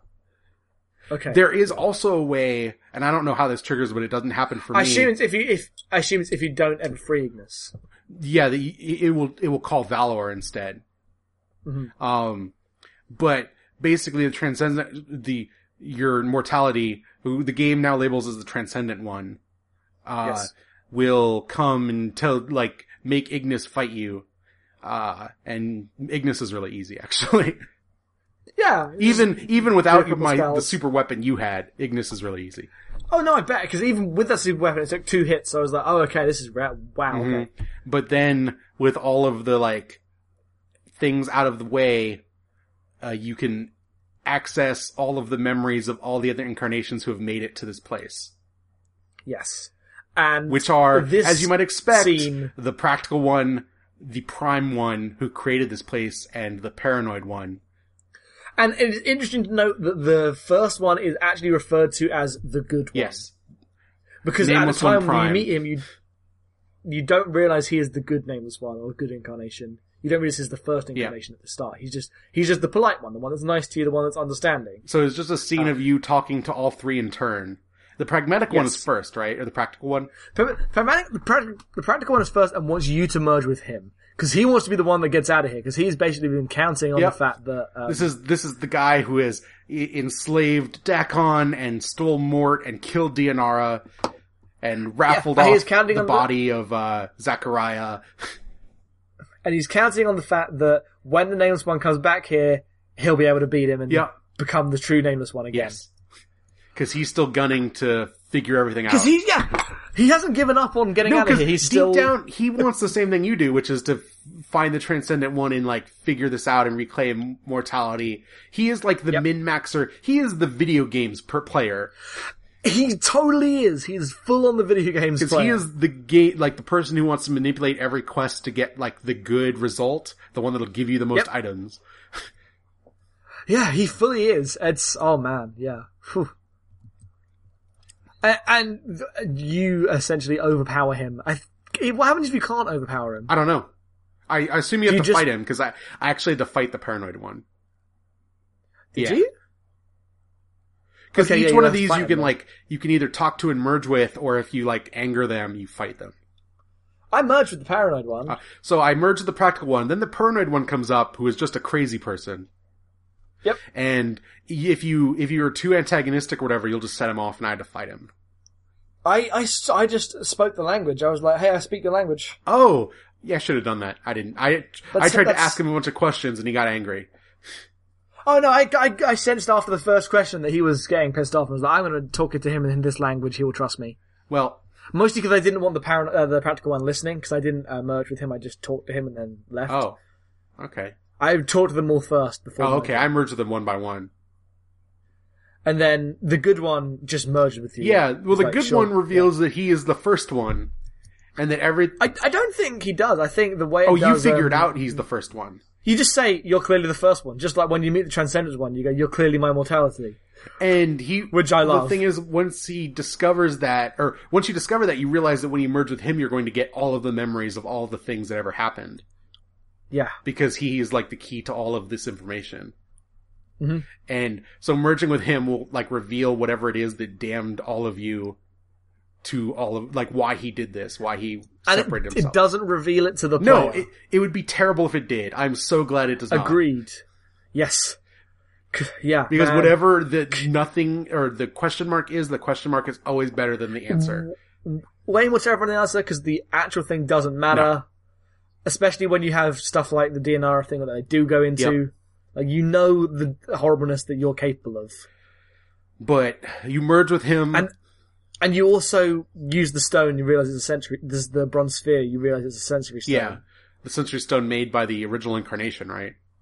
Yeah. And you learn your own name. Yes. So you merge with him, you have all of your memories, you have your name, you have all of the power, and you're ready to take on your mortality. And then DNR shows up. And you can forgive her. You can let No, you apologize. Apologize, forgive her, not forgive her. Sorry. There's nothing to forgive her. She can forgive you. She forgives you. Which I don't know why. Well, she also asks if you act like, at this point she knows that you have all of the information, and she confronts you and you can try to explain yourself, but she asks if you love her or not.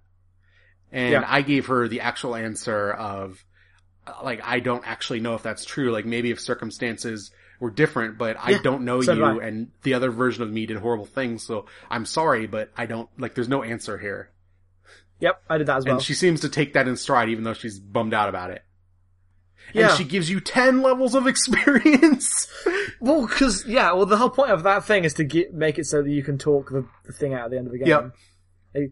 Because it gives you the tools to get the best ending, regardless. I was worried about not having the items, but that's why it does that. So you're always leveled up to the full. So yeah, she passes on, right? Like, she gives up life.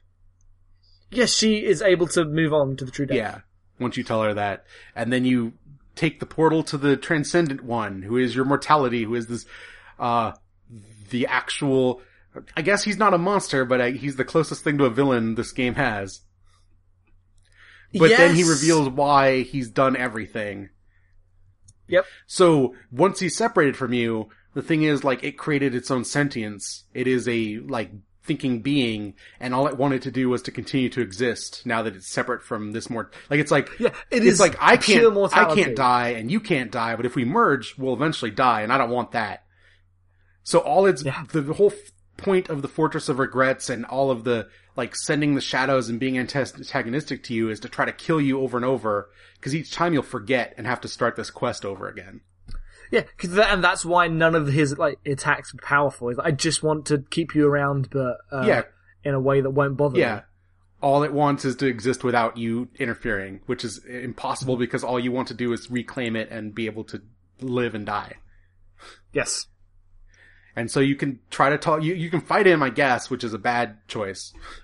Who would do that? I don't know. Or you can talk him down. So what I did is, in my quest, I got a sword, or a blade, that was built by this, like, super chaotic, like, golem creature that was, he told me, this is a thing that is so powerful it could even kill you, because you ask him to make one. And he's like, we can do this, but it'll only work outside of the normal flow of reality. Well, guess what? The Fortress of Regret's outside the normal flow of reality. Yes. So you can threaten to kill yourself and actually kill him, and he's like, well, I don't have really any choice in the matter then. I'll merge with you and live a little while longer than cease to exist right now. I'd rather do that. And you basically bully him into merging with you. I asked him why he was doing everything, and you basically realize he's afraid, and he admits that he's afraid, and that I feel that's the best ending route. No, it sounds cool. And the other one, the third route you can do is, we haven't referenced this, even though it's probably the most referenced line in the game, is you ask him Ravel's question. Which is, what can change the nature of a man? What can change the nature of a man? Yeah. What can change? He believes nothing can. What did you answer when Ravel asked you? I think I said love. I think I said death. I know I said death. Nice. Death can. I mean, that's probably one that he'd say. I don't know. Well, yeah, not only is it the most, like, thematically appropriate, but I think it's also my answer. I mean, yeah. I feel like the game's pushing you to say regrets. Is it? I don't know if that's true or not. Because ultimately, the whole point is that your regret doesn't, like, the regret of all the things that happened doesn't really allow you to, it doesn't get you anywhere further than, like, the pragmatic one did. The regret, so you did the thing, the bad thing, and you regretted it, and you don't want to accept the consequences for it, so you become immortal. But then you did that, and you regret that, and then that is what causes you to finally accept the consequences for the bad thing you did in that whole But then you didn't change the nature of man, you just went through all this to retain your old state again. Ah!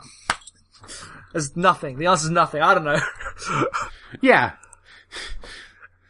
Let's talk about the game ending, actual ending, and then we'll talk about this. Yes. So, you merge with by hook or by crook, you merge with the Transcendent One. You achieve your mortality, but you have all of this power and experience that it gained and you gained from all your incarnations. And for this brief moment, you are all powerful, basically. And in that power, you decide to resurrect all of your dead comrades, except Mort, who was just faking being dead. Which is the best thing. Oh man, Mort. Of course you're faking being dead. You resurrect him, he just gets up before you can. He's like, hey, I'm a skull, I'm fine. Yep.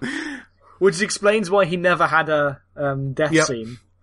And so you so resurrect ridiculous. everyone, but you realize that the only actual answer here is to own up to what you've done and atone for everything and go fight in the Blood War. Yes. And so you basically warp everyone out of the fortress and then give up your life and go to hell. And you have a power of friendship ending as you talk to everyone. I mean, your power of friendship ending is, oh, well, thank you so much, but I need to go die now. Yeah, it totally is. But you free, that frees Dakon from his servitude. Yep. It basically allows everyone else to live their own existence. Oh, sure. And it's really good. And then you end up, you die, and then you wake up in hell, and you grab an axe, and you walk into the fray. He just accepts his fate in the oh, it's such a good ending. It's so good. And that's it. No resolution, no happy ending. That's the resolution. Oh, sure, it is a resolution. It is the only proper resolution, yeah. There is, imagine if that game ended any other way. It'd be terrible. Yeah, man. Oh. So good. Yep. We've talked about the game for about 90 minutes now, and we've skipped half of it. We skipped way more than half of it. Yeah. It's a dense thing. So, ultimately, the thing I like about this more than any other game I've ever played is how much it asks questions and doesn't necessarily give you answers. It just lets you ponder them. Yes. And I think yeah. I think I tweeted something about that a while ago. Like, many games, if they're about something, like in capital A about, it'll be like, oh, this is a game about death, or this is a game about this. Whereas this lays its subject matters clearly on the table, but then never tells you the way to approach them. It says, we're just going to explore these themes and ideas. And yeah, all of them are not only really open-ended, but like the answers are murky and real as you can get in this kind of realm, but the abstraction doesn't mean that the concrete, like, questions of what is good and what is evil and what does death mean to someone are, like, concrete questions. Like, those are fundamental personal questions.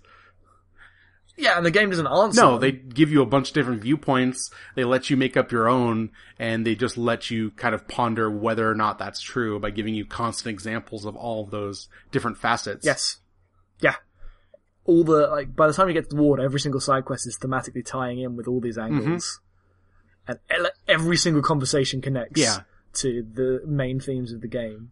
It's really good. And none of it is like the solution to the puzzle box, because there is no solution. No. Which I'm really impressed with how, because the game's essentially a mystery, right? The game is set up as, you don't have any memory, you need to find out a thing, and it's a bunch of questions. Yep. And the way many stories would approach that is in harping on the, what happened and the how and the twist and stuff. This game allows the story information to be revealed incredibly organically. You just find out stuff about yourself. It's never like, oh shit, this happened. The closest thing to that is the Dianara Stone, and even that you get a bunch of hints and you kind of know what it is going in. And the fact that it avoids that falling into that trap is impressive, and just I don't think they could make this a game today. No. But I think the only thing that I think the game does prescriptively apply to itself is with each reveal, like, it's not really a big surprise, but each reveal feels increasingly sadder. Yes. Like, everything you find out only layers on the depths of how unfortunate everything is. Not necessarily unavoidable, because I don't think most of it is, but just how unfortunate and terrible and like it is built up on regrets. Like, it is just sad. Yeah. It's not unavoidable, but it's unchangeable at this point. It's just, this is the reality that I'm in at this point, and all these things have happened, and I don't know what to do about it. And it's not quite guilt that you feel, even though you feel complicit, but it is just this general, like, helplessness in the face of, like, the ravages of reality in this world. Yeah, because you are complicit. It's you, and you're benefiting off the things these past versions of you did, but also you're your own person. It never says, like, it never does a Bioshock, like, it was you all along, you're the bad guy moment. No. God, if it did that, it'd be the worst. Yeah, but it also doesn't it also doesn't say that, hey, being a good person atones for all of the terrible things. No, it doesn't at all.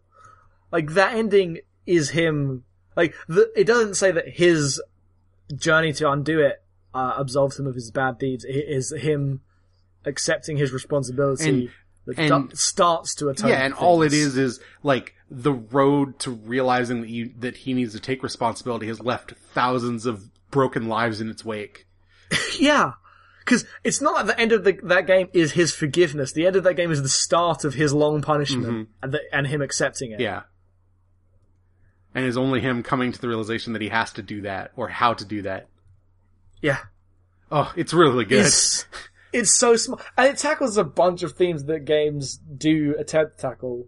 Because, you know, things about bad people doing bad things, video games are into that. Especially, you know. Yeah. Your Last of Us, your Bioshock Infinites are essentially the same story. Yeah. But ham-fisted and prescriptivist and terrible. Compare the quote-unquote accepting responsibility ending of Bioshock Infinite to the way Planescape Torment does everything. It is just far and away in a different league. I wish more games would attempt what this game does. I think, because I'm going to be referencing things I tweeted about, because all my thoughts of this game are 2 weeks old, and yours are 2 months old. I was talking about how it connected stuff like Hate Plus. Yeah. I feel Hate Plus and Analog Hate Story are very similar games. In terms of just letting you see the implications of people's choices? Yeah. In terms of approaching quote unquote bad people and terrible decisions with empathy but understandingness. Like, not forgiving, but understanding why people do these things in a way that seeks to explain and accept it rather than to use it for kind of indulgent storytelling. I think Christine Love games are one of the best examples of that. Yeah. Because that's what... I'm a person who plays Planescape's Torment and goes, this is pretty similar to Christine Love games. You're not wrong. Even though they are worlds apart in every other aspect. But in terms of giving you characters with morality and, like, that is murky and letting you decide how you feel about it, but not making that necessarily the point. Yeah. Because murky morality is often an excuse to just have shitty characters being shitty. Yeah. And doesn't add up to anything. Or if it does add up to anything, it's super prescriptive and not very helpful. Whereas this approaches that in a more honest manner. God, it's so good. Yeah. It's also us baits. It's abnormal mapping bait. It's just, sure, it is the most big, existential game that has ever existed. Big long game about death. Yep. So good. Yeah. So good! Yep. Ruined us for like the fact that RPGs forever. Yeah. No, because now we just want to play every JRPG I've made. That's not true. That'll ruin us for RPGs it's kind of true. It's kind I of would a like little to bit play true. more CRPGs, but I don't know where to start. I would like to play some... Yeah. I'll just wait for Pillars of Eternity, I think. Yeah, that's not long away. Have you tried Mass Effect 3? No. Because I played Mass Effect 1 and 2, and that's it. I'm done. No more. You're going to play Mass Effect 3 one day. It's going to happen. I think that's true. It's going to happen when Destiny and me... Or when Destiny plays Mass Effect and I go replay it. It'll happen. And then we could just talk about how sad we are that it's not like Planescape. That's going to be us for every RPG in the future. Sure. Don't trust the skull.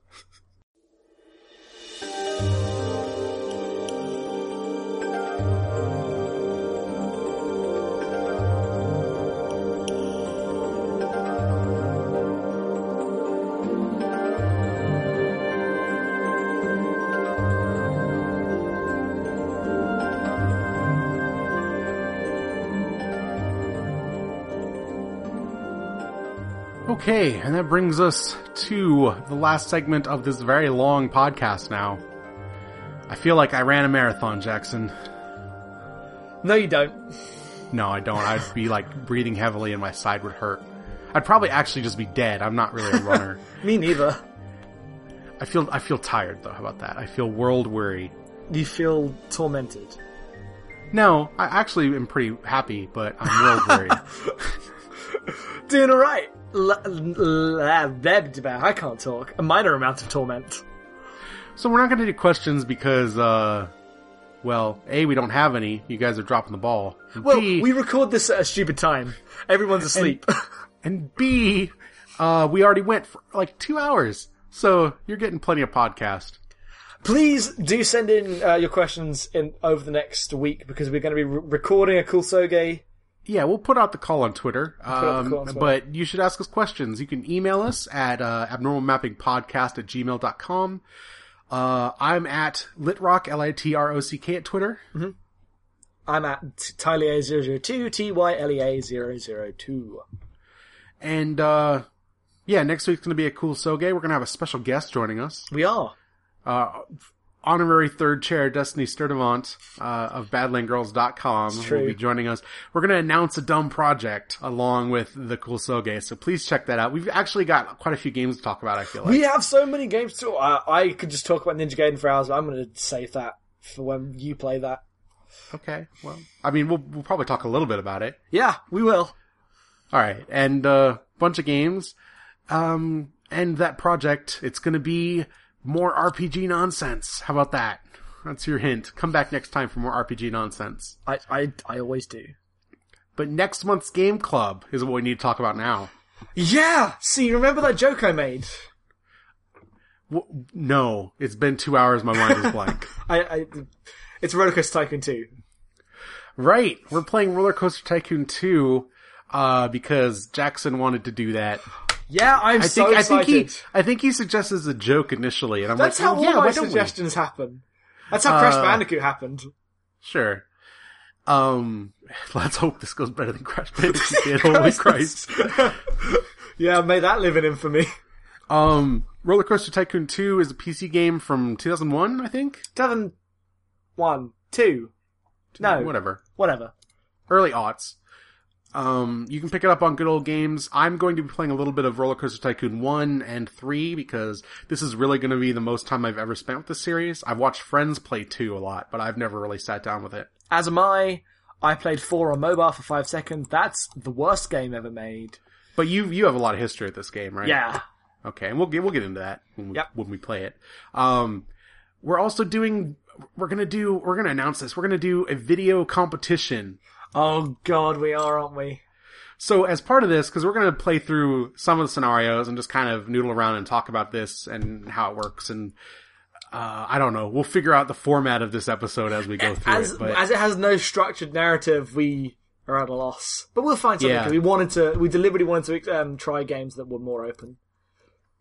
But we're also going to build in the free play, whatever mode it is, I assume it's called, something like that. Custom scenario mode. Okay, in custom scenario mode, we're going to build our own parks, and we're going to shoot a video about said parks, and then we're going to put them up, and you can vote on which one's your favorite. I already have an idea for my video. Oh, good, because I don't. It's going to be ridiculous. It's going to be live action. The only rules that we have is, A, it needs to be edited in Windows Movie Maker, because that's all I've got. I'm just sad that we don't have original Windows. I need those blue title cards with the Arial font. And our theme parks have to be themed, like actually themed. They're called theme parks, he said. Yeah, but you can't just make 6 flags. 7 flags. If you want to make, Ska Central or WWE Land, we can do that. WWE Land! Yeah. I thought about doing that, and then I decided against it. What would you call any of the rides? All sorts of things. The Rock Bottom. The Rock Bottom. That's too Hulkamania. Obvious. Again. Go deeper. No. The McMahon Cannon. That's pretty good. Yeah, tune in for that nonsense. The Triple G. The Triple G! You fucker. You're the worst. That's the best thing I've ever heard, though. You should do WWE. Oh, you've ruined it now. That's going to be a good time. We should, I'm excited for that. So those videos will be up sometime during the month, and people can vote on them. We'll throw that out on our Twitter when it happens. We shall, indeed. Figure out how to make a poll, something like that. I don't know. It'll be dumb. But that's what we're doing. Sometime in the next month, we're going to actually put up a long schedule of what we've got coming in the next few months. Yep. I'm going to try to write I've been meaning to do that. We wrote one out. Yes. We did. Outside of that, Kosoge's next week. We're going to try to put some writing on the site soon. I think there might, hopefully by the time this is up, be a piece about Trash Panic.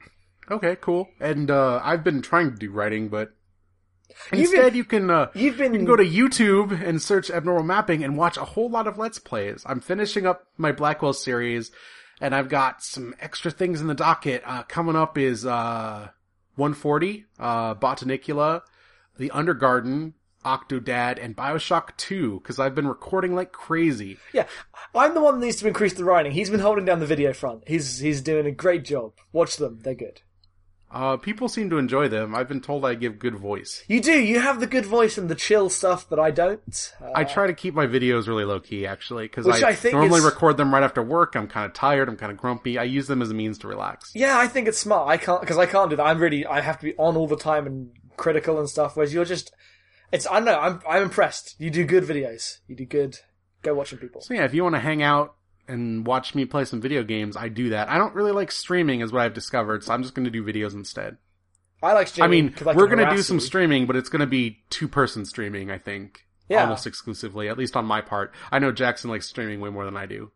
You can talk to the people. The people are there.